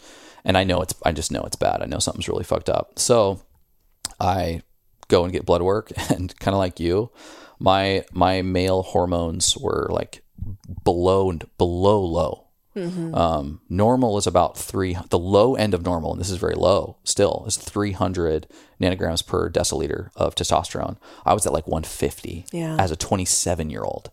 I was anemic. I did not have enough iron in my body, and I passed out. I blacked out in my condo, which was kind of the final straw. Like in front of your parents, didn't you? I was away. I called my parents. That my parents came to stay with me because they were, God bless them, they were so concerned, and they just didn't know how to. They'd tried to confront me years before about the fact that they thought I had an eating disorder, and I was like angry, hostile in response, which is very classic, and I apologize to them for trying to help me with tools that they probably didn't have the ability to communicate enough. So they were very aware that something was up. And so, I mean, you guys have heard this story where I end up quitting my job. At 27, I realized that health and wellness is a passion. I love this stuff, by the way. I absolutely love, I can't get enough of learning, but I'm doing it in all the wrong ways. And I'm at this point now, I'm 27 years old, having adrenal exhaustion. This is full-blown adrenal shutdown. And I'm aware of what's going on. This is adrenal fatigue. I need to stop working out. I need to start eating more food. And at that point, it was less about the food, and it was more about, I just need to stop working out so much because my body just needed some time to integrate. And I was so consciously incompetent. And that's when I knew I had a problem. That's when I knew that this had become a compulsion, neurotic byproduct of trauma. That this is not going to be something that you just fix on your own. No. So I got to this point where I knew that I couldn't do this by myself. I had a plant medicine journey, and it was so powerful that I had to solve this before I could even deal with my divorce. That I had this vision. It was almost like I've talked about this on the podcast before. At the end of the Last Crusade of Indiana Jones, it was like when he goes through these challenges, and he's walking through these various challenges in like this cave, and there's all these cobwebs, these various layers of cobwebs that he's having to like peel through to get to the place that he wants to go. And I have this plant medicine experience where I have these cobweb type things that I have to peel through to get to the life that I want. And the life that I want is I'm healthy, I'm happy, I'm successful, I'm in love. I can't even think about that because the first layer is my relationship to exercise and food. The second layer is my divorce. And then the third is my like relationship to God or whatever. There was sort of this sequence, and it was so clear that I needed to start addressing this shit. And so I leave my way too stressful job that I probably should have left sooner. And I had been friends with and working as a contractor for different startup environments, and went to Organifi and was a part of growing Organifi. And I just, for the first time ever, like asked for help. And I hired Steven Steigler, who's a personal trainer here in San Diego. He's one of my best friends in the world. His wife, I worked with very closely at Organifi. She's one of my best friends in the world. And I basically went to him to his feet and was like, I need to start over. Like, don't be misguided by the fact that I'm lean and look ripped and I work out all the time. I want to start from scratch. I don't know what I'm doing. Help me. Help me. And so I started a program called Precision Nutrition, and it went through a full educational nutrition, full education on exercise mechanics. And I spent years working with him, and slowly but surely kind of limped my way back to some level of moderate exercise. And he food. was really an angel for you. Totally. Because he started to really understand how deep this went for you. And you've told this story to me, certainly, and maybe on the podcast before, but you know, he would like check in with you like, hey man, I know you had probably a stressful day. You might be thinking about hitting the gym, but remember it's a rest day. Yeah. And at that time... He did that to me as I was walking into the gym. Yeah. He would text me and be like, just want to make sure you're not going to the gym. But like, I'm trying to think of moments too, because I hope it resonates with someone. There were moments where I would, because I didn't mention, but I would binge eat too. And then I would purge through like exercise. A whole box of cereal or something. Yeah. So I smoked a lot of cannabis because I was coping with my heartache and if I was, for instance, in the evening sitting at home and I wasn't distracting myself with something, I was getting very sad because I knew that I had a problem at this point. And I also knew that I'd completely left unaddressed our relationship. And then I was leaving religion. I'd left religion. There were so many of these things that I'd put 0 minutes into finding closure on that were wounds. They were wounds, just open wounds that I was ignoring through painkillers. And the painkillers were food, exercise, and probably a little too much cannabis. But the cannabis would relieve the inhibitions that I would hyper micromanage with food, so that I would get high on, let's say, a Friday or Saturday night after coming back from the bars, and I had a box of Golden Grams, and that was be gone. And then I would wake up with guilt and a stomach ache and go for a 6 or 7 mile run because I knew the exact calories that I needed to burn off through the exercise. Yeah. And then I would feel like shit. And even though I'd burned the calories off and I wasn't going to lose my 6-pack, my knees hurt, my back hurt, my skin was aging, my hair was falling out. And that happened more than 10 times over the course of a few years.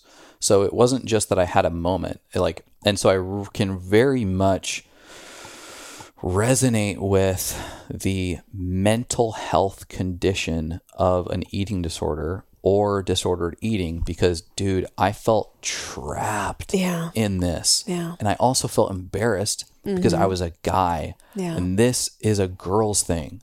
That's what you were telling yourself. Totally. Yeah. And like, I also had people try to tell me, and I basically told them to fuck off, you know? And that's hard to just say or admit now. Yeah. Yeah. Heavy stuff. So one of the things I wanted to bring up, I probably should have mentioned it earlier, but critical resource that I wish I would have had sooner is the book How to Eat, Move, and Be Healthy by our dear friend and mentor, Paul Chek. But he has a diagram in that book that is the yin-yang symbol. You know, everybody knows the yin-yang symbol. And one side is yin and one side is yang. And what Paul does in this book is that he goes through yin exercise and nutrition behaviors and yang exercise and nutrition behaviors. Because the idea is we are constantly in this back and forth between stress and rest and yin and yang. And so yang is this penetrating stress outward. This is lifting, right? If you're not restoring, overeating would be almost like a stressor, or undereating a stressor, exercising a stressor. You need to compensate that with rest, digest, moderation, sleep, sauna, breath work. And this beautiful formula is not calories in, calories out. It's actually yin and yang. And that, when I think about the bridge to where we're at now, is such a beautiful representation of what has been the target for both of us to get to, which is how do we have this beautiful relationship with the yin and yang of our diet and exercise lifestyles. Yeah, I would say for me, the bridge was actually participating in the Academy of Culinary Nutrition. That was my initial bridge into really wanting to understand holistic health. And for anyone who's not aware, the Academy of Culinary Nutrition is out of Canada, and at this time I moved back home with my parents, my mom and her husband, and lived with them for about a year while I was in this phase, this Academy of Culinary Nutrition. I stepped away from dental hygiene pretty much. I was doing like temping here and there, but really focused on this program because I wanted to learn. Clearly, I didn't know anything about health and nutrition, really. I thought I did based off of like podcasts and stuff, but it wasn't real balanced health. It was all external based. And so I signed up for the Academy of Culinary Nutrition and went through that. And it's really like a program that's designed to teach you how to use food as medicine. And did that, absolutely loved it. And this was like the crack in the door to like, oh, there's so much more to food than just calories in, calories out, or is this food going to make me fat or skinny? And there's so much more to food than it being good or bad, right? And so that was definitely a bridge for me to get to where we are now. That's like, there's so much more than just, is this going to make me skinny or fat? It's like food is so much more. It can be healing and understanding the more, like micronutrients and things like that, and even just macronutrients. And I didn't understand any of that before. And so this really lit under me a fire for really wanting to understand and go deeper into true health and real nutrition. All right, real talk. If you're anything like me, finding quick foods that are actually healthy and intentionally sourced is not the easiest task these days. Take something like jerky. 99% have added sugars, preservatives, and are sourced from conventional, non-organic farms from stressed and possibly diseased animals. Yikes. Okay, what about protein or granola bars? Oftentimes these bars have way more sugar than protein, and the protein itself is usually bottom of the barrel, cheap and low quality. We used to have the hardest time while traveling, like what the heck are we supposed to eat when we need something quick? Then I discovered Paleo Valley. Hallelujah! Chase and I's favorite when we need something convenient, like during travel. The beef or turkey sticks and superfood bars are literally an answer to my prayers. They are made from real whole foods with no added sugars or mystery ingredients and are super delicious. Even kids love them. Get this, Paleo Valley sources their meat and their bone broth protein exclusively from organic, regenerative farmers. The animals are pasture-raised, grass-fed their entire life, and the farmers themselves are practicing regenerative farming. This means that they are actually healing our Earth's soil rather than killing it and stripping it like conventional farms. I feel so good knowing that I'm blessing my body with high-quality foods and supporting our Earth and future generations by supporting Paleo Valley. If you want to try for yourself, you can use the direct link in the show notes to check out Paleo Valley and use the code MEDICINE, that's MEDICIN, for a discount, or just check them out in our medicine cabinet at getmimifit.com. We're bringing you only the best, boo. Cheers. So that was definitely my bridge. That was back in 2018, I think I graduated in 2019. And that was obviously the year that we got back together as well. So there was a lot circulating around that time for me. You know, that's a great point. And the reason there are so many health professionals and people who are really, really intelligent and balanced and moderate about their nutrition and exercise habits out there is because they're coming from a world of having been disordered in their eating and movement patterns. But what they did is they said, I'm going to take this obsession, this obsessive compulsiveness, and transmute it and alchemize it into becoming very intelligent in this space.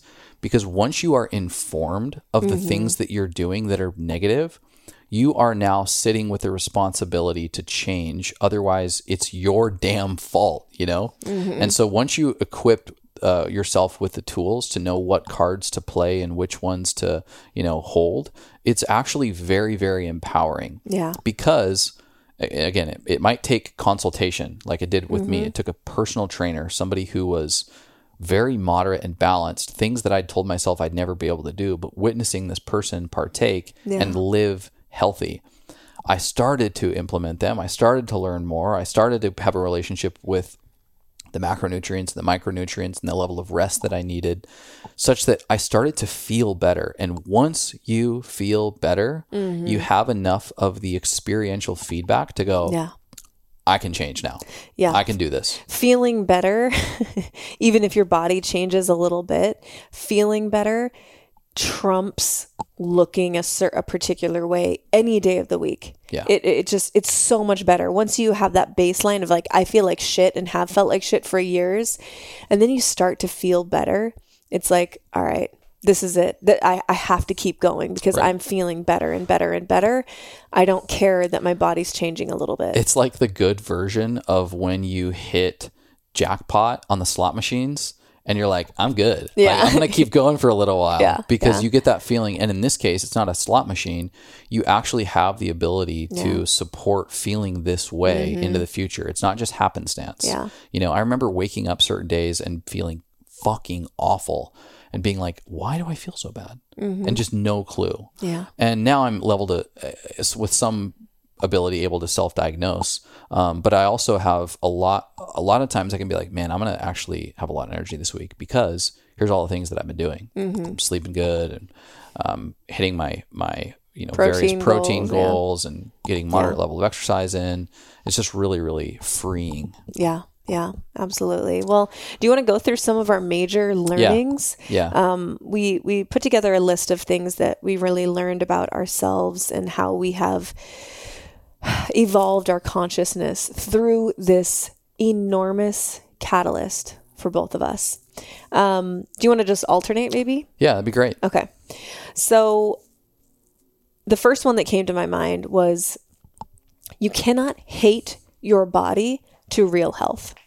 So if the foundation of our desire to change is rooted in dislike or unfair judgment of our body or body dysmorphia, we will likely resort to unhealthy habits to reach the goal at all costs.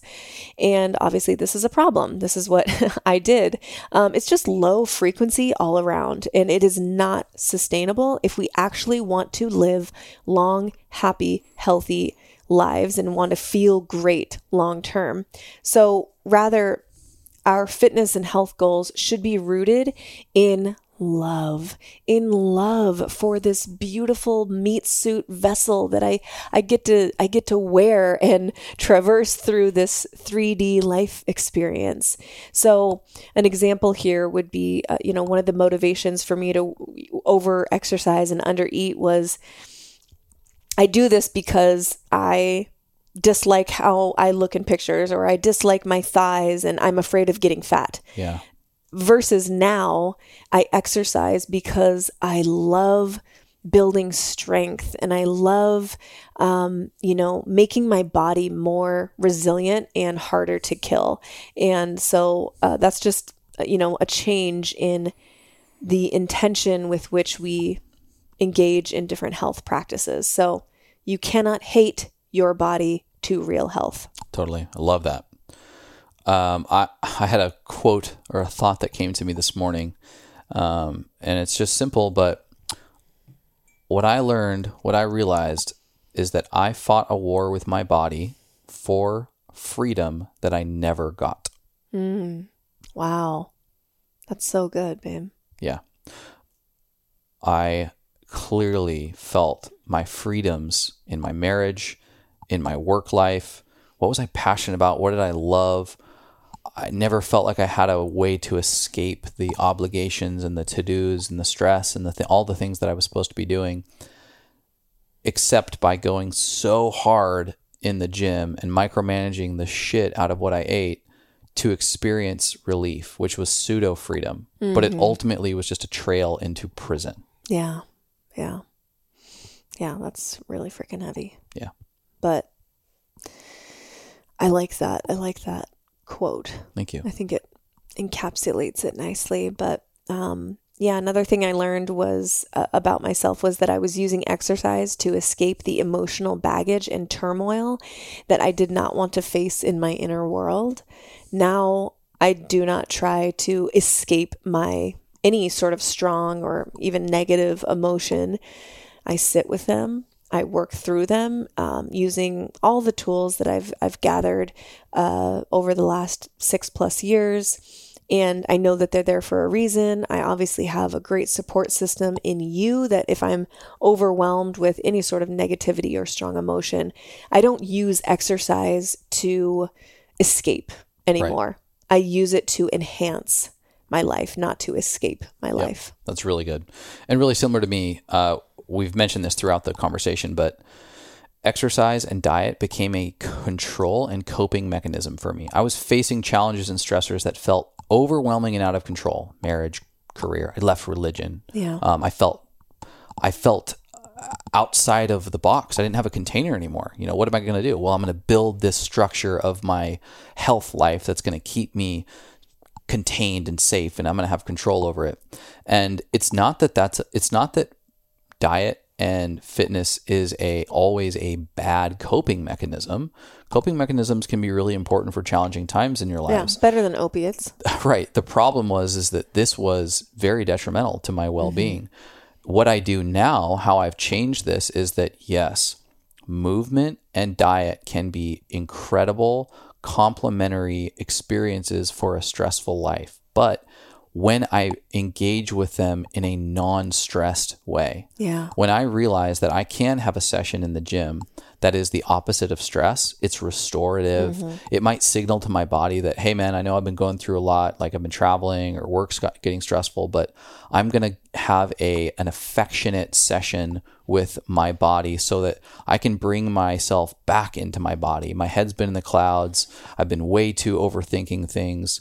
I'm just going to have a nice restorative reminder to my physicality that I'm here, that I'm grounded, and that I'm safe inside my body. And that what that looks like literally is, a 30 to 40 minute workout where you lift a couple sets relatively heavy so that you signal to your brain that I want to grow, I'm still vital, I'm anabolic, but I don't push myself past the point of fatigue, maybe not even get even near the point of fatigue. And then I eat a very balanced, as farm to table as humanly possible type meal where I'm not overeating, but I'm not undereating, nor am I tracking. I'm paying attention to my body and I'm acknowledging how delicious it tastes in my mouth. And I'm 5, 10, 15 minutes into eating. We're having beautiful conversation and dialogue, and I'm checking in with my body. Hey man, are you satiated? Is this good? So that's how it can actually transmute into something that is escapism or micromanagism and can actually become restoration. You said jizz. There was a jizz in there. Next one for me, the body doesn't lie. And I have to thank Paul Chek for this quote. I believe it's a Paul Chek original. We are God to our body. And it's always reflecting back to us how well we are being God.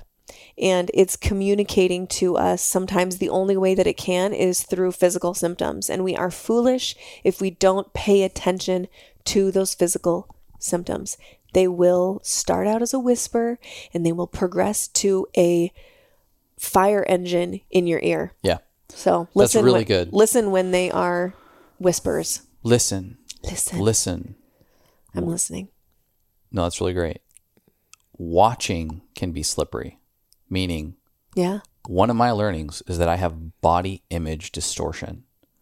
I perceive my body inaccurately, period. Yeah. Sometimes, sure, I'm significantly more aware of what it looks like than I did before.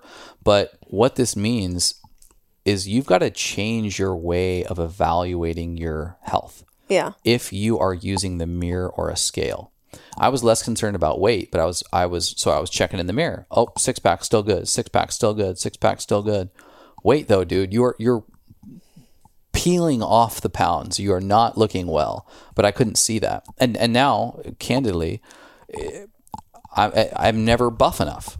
So it's always on the opposite end of the spectrum. And so one of the quotes that I saw in my research here for this episode I really loved, and so I saved it. It said, "Make peace with the mirror and watch your reflection change." How good is that? So good. So what I've done is I have an awareness that if a thought bubble comes up when I'm looking at myself in the mirror that says, oh, you got to dial that in a little bit more, then I know that that's just my system.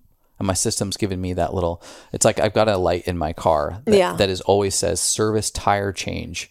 And I've gotten it in, I've gone in and they've checked it out and they're like, we don't know, your software is just doing something weird. We can't close the little screen. So you just got to exit out of it every time it pops up. That's what I have to do. I have to exit out of that little screen that pops up into my head. And just say, oh, thanks, but no thanks. And it's not that you should never pay attention to certain things, but listening. Mm-hmm. Hey, am I hungry or is this a craving? Am I actually needing nutrients or is this a craving? Mm-hmm. Do I have nocturnal erections? That's a huge one for men. Do I have morning wood? When I'm sleeping, does my boner, show up? Those are really, how's my digestion? Am I pooping 12 inches a day of solid but not too solid poop? Those types of things are the lanes that I'm looking for, as well as making sure you still find me attractive and things like that. I do. Next one for me, foods are not, quote, good or bad.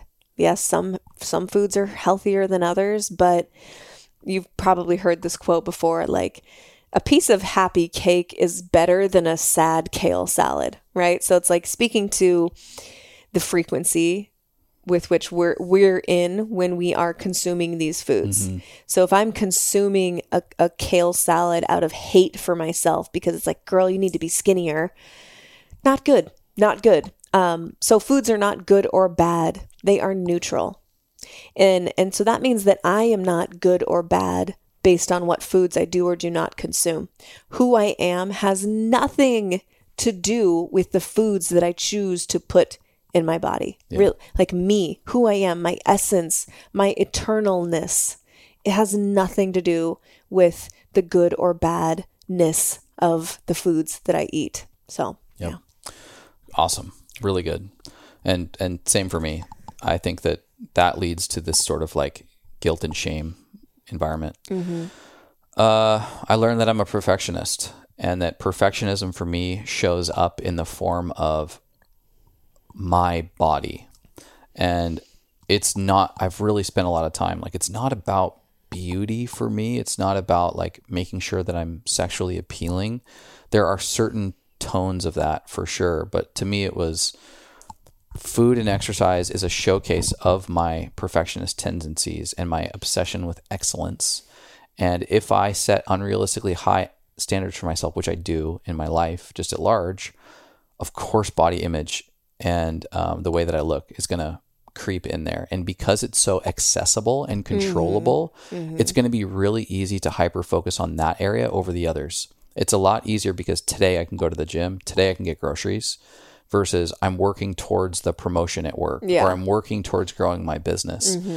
You get this sense of relief for your perfectionism by scratching the itch of something. And unfortunately, exercise and diet is so available that if you are someone who needs to be excellent, you can scratch the itch through these unhealthy outlets in the form of compulsive eating and exercise. Yeah.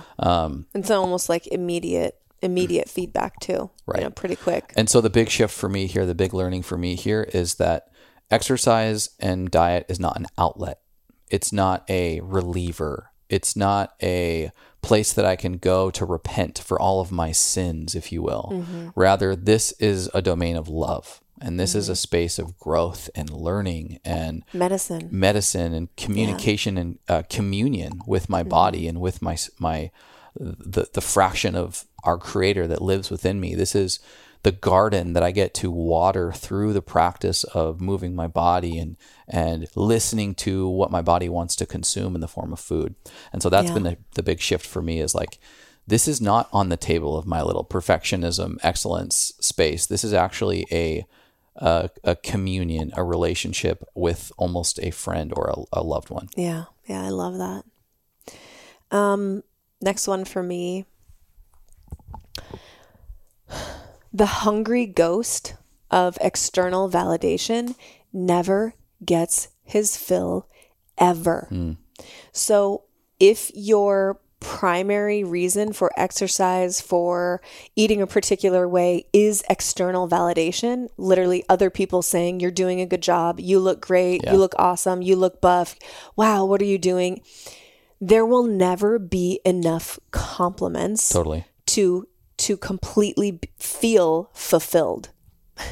It has to be more than that. It has to be deeper than just what other people think about you and are saying about you or your body or your physique or whatever. The hungry ghost of validation never gets his fill. Totally. Ever. I love that. That's great language to frame a really powerful feeling. This is so simple, and I should have known this a long time ago. Too much exercise or not enough exercise is stress. Too much food or not enough food is stress. And my life, all of our lives are probably stressful and chaotic enough. So make sure that your exercise and eating habits have a proper level of restoration as a part of them. It's okay to push it every now and then. It's totally okay. When you're younger, you can get away with a lot more. But as you get older, there is a restorative, rebuilding aspect to your diet and your movement that is really important. Yeah, absolutely. My body is not actually a misbehaving prisoner. So when a symptom pops up, the first response from me should not be anger or frustration, like, oh fuck, you're just never fully happy, are you? Or like, I'm not never doing enough right for you, towards your body, right, or whatever. Just like being angry, like they're misbehaving somehow. Rather, my body is my home. She's my friend, and now I treat her that way. I'm not going to say that I'm always perfect at this. I still am working through inner dialogue with myself, judgment of what I see. I can't say that I've fully arrived, and I never have those thoughts ever. But now, like you were talking about, when they pop up, I can coach myself through where I can easily get to a different frame of mindset, like within a couple seconds, but they still intrude from time to time. They still pop in my head. There's still things I wish were a little different here and there. And, I don't know if that will ever completely go away. All I can do is manage the dialogue, manage how I respond to those thoughts popping up, like feeding them, or, saying like thanks, but no thanks. I don't need that judgment today. Yeah. Thank you for your attempt at discernment, but I'm going to go this way instead. Oh, it totally still pops up for me too. During the pandemic, when we were locked down, like full lockdown, we had no access to gyms or any of that. I lost way too much weight. I had no access to lifting. And so I started doing a little more cardio. Like, I'll just compensate with a little more cardio, walked a lot more when we were walking outside. I lost 50 pounds, or not 50 pounds, Jesus. I lost 10 pounds and I broke my rib. And so I could feel those compulsive tendencies on like making sure I don't lose my progress on my physique here. So it comes back up. That wasn't that long ago. And those things really do creep back up. Last one for me, just from my personal lessons, this takes time. It takes help. It's slow. It's about as slow as learning something. You don't make an overnight switch. It's like learning a new language. It is. And this quote that I read from Lori Anderson, I don't know who you are, Lori, but I love your quote. It says, "There is no magic cure, no making it all go away forever or immediately.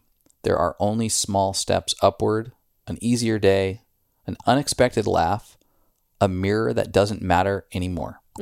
And what I love about this is, if you've been in this hellhole of micromanaging your life through exercise and nutrition, you count things. You can't not. You're counting your weight, counting your reps, you're counting your food, your calories, your macros. The more you count those things, I often have found that you lose laughter and goofiness and dancing and play. And so if you're going to count anything in this relatively slow process of getting out of this compulsive state, start quantifying how much you're laughing. Take note of those moments where you lose track of time because you're having so much fun or you're in such deep conversation. I knew that I was turning the corner in my life when I would catch myself dancing or humming to a song by myself in the kitchen, or when I would just catch myself out of the corner of my eye looking as if I had a happy and healthy expression on my face in the mirror, just out of nowhere.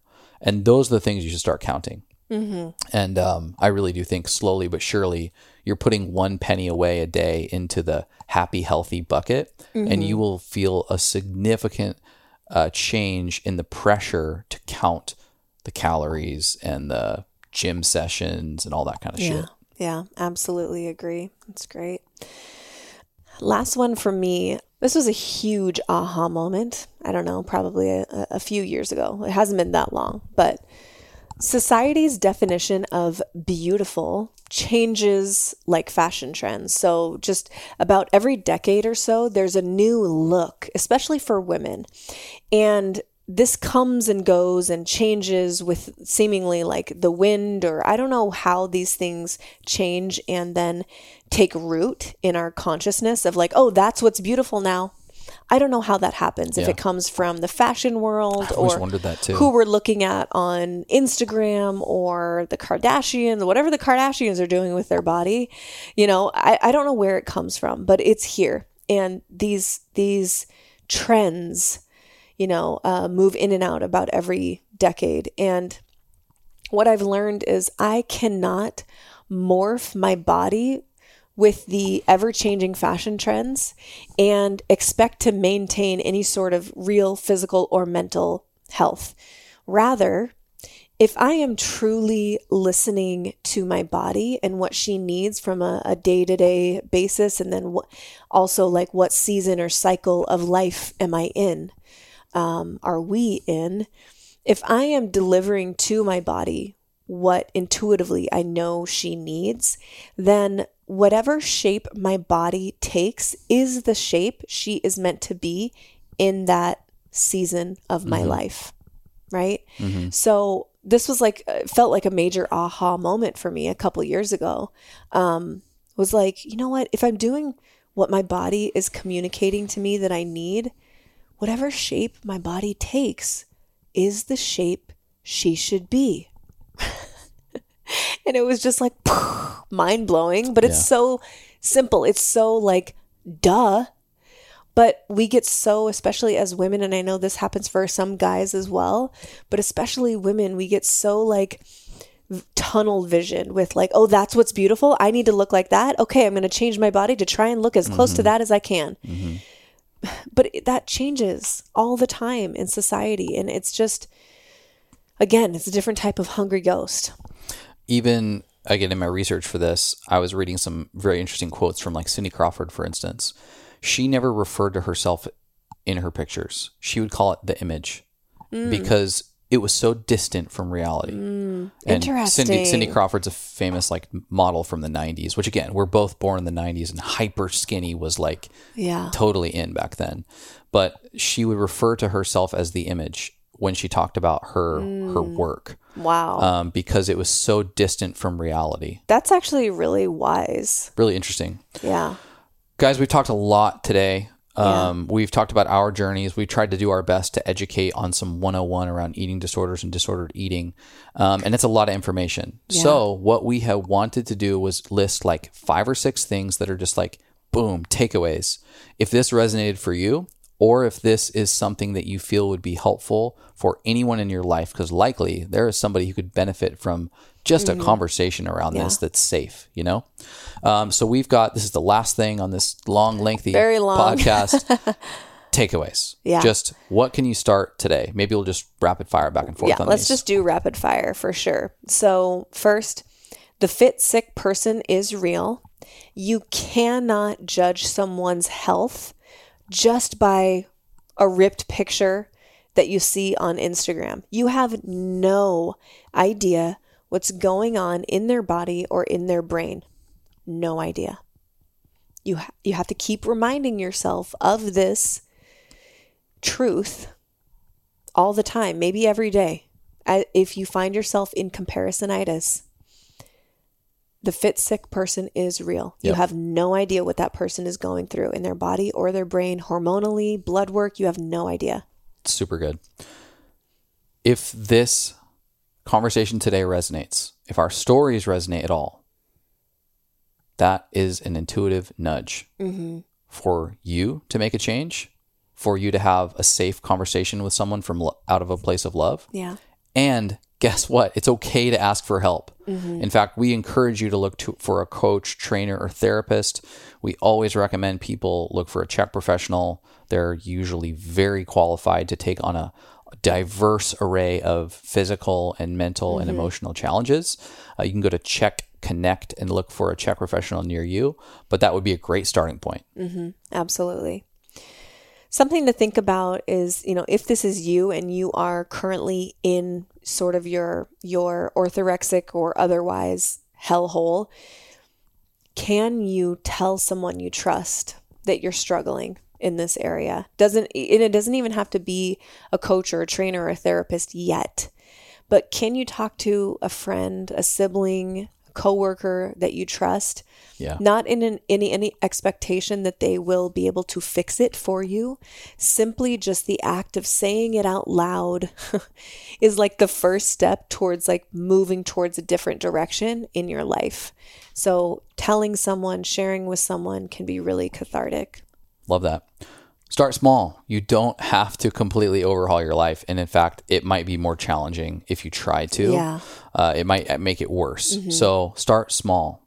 If you work out every day and you're like I did, just one day a week, take a rest.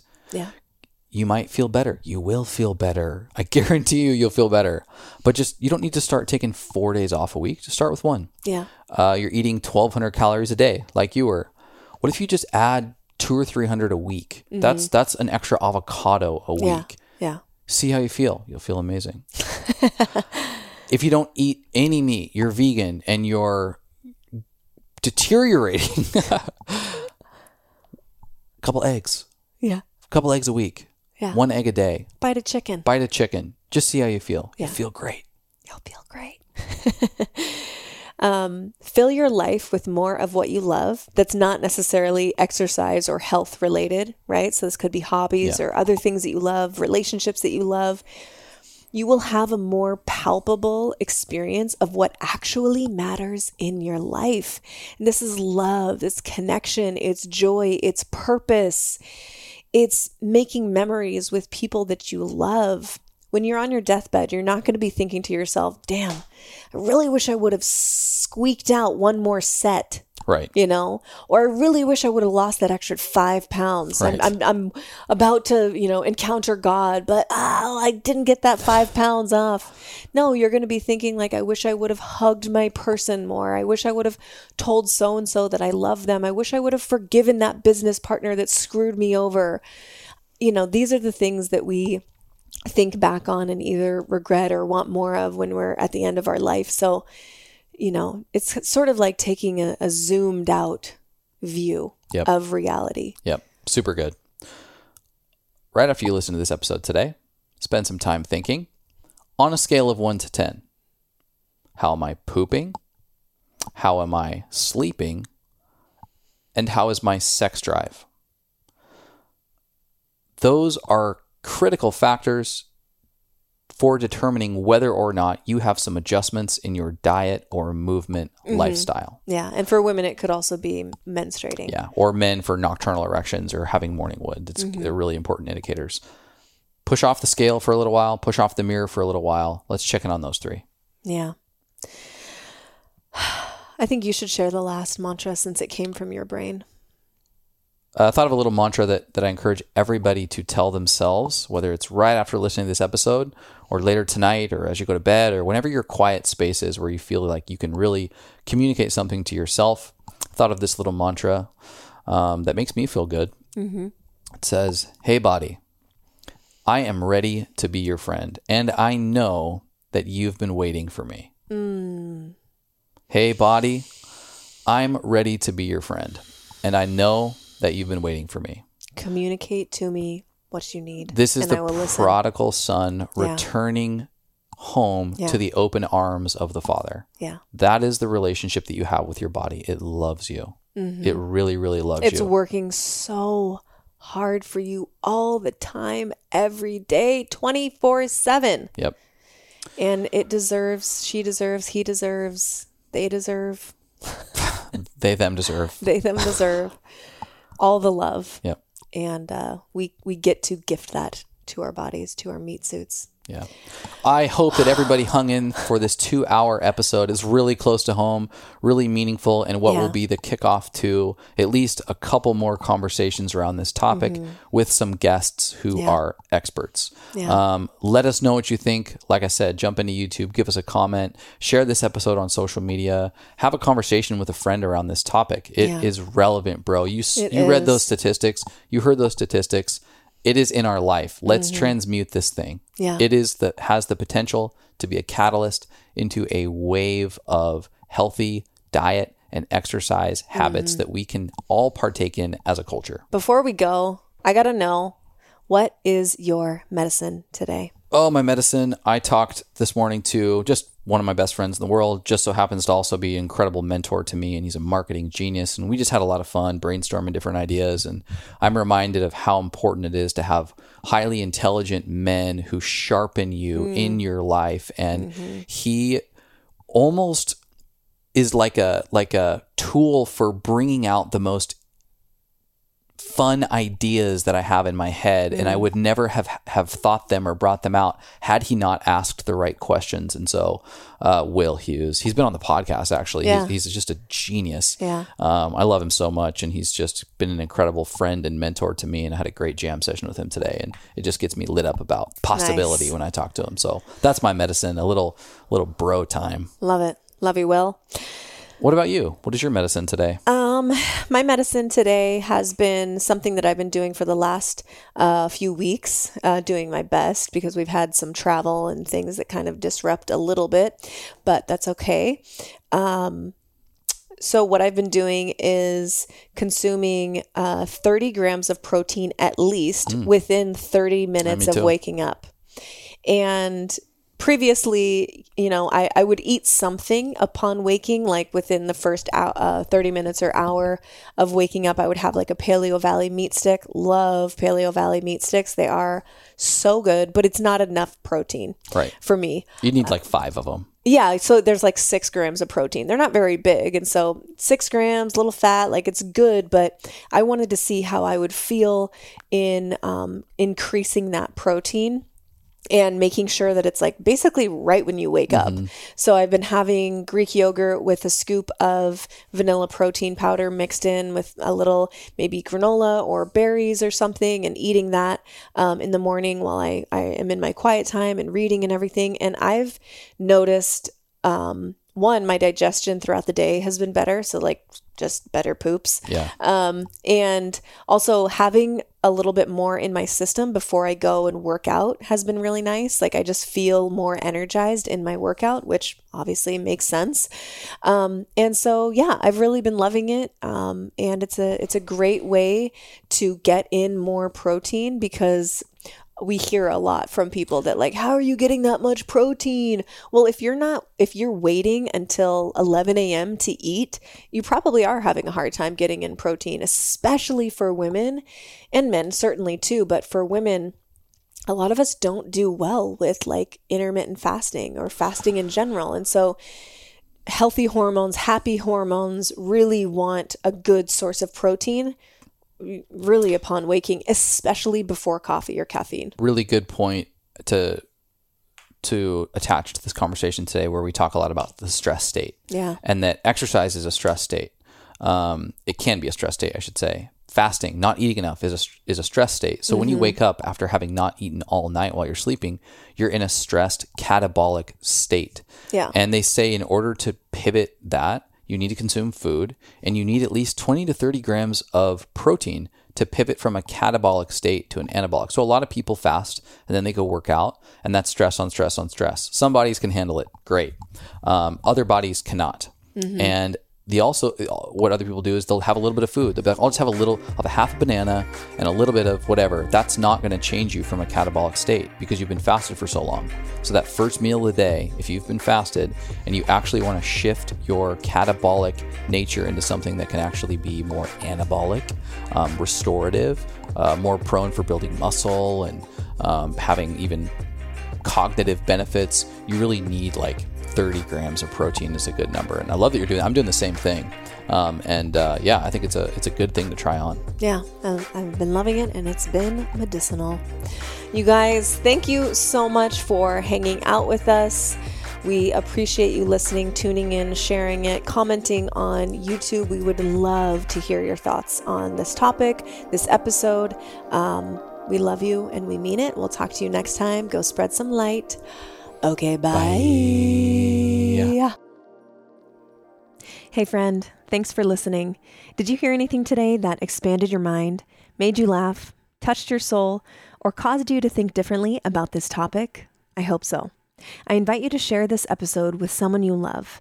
It takes 30 seconds and has the potential for a great ripple effect. Our world needs more people having real, honest, and open-minded dialogue on big topics. And you never know, you may just change their entire day. We love you and appreciate you being here with us. Cheers.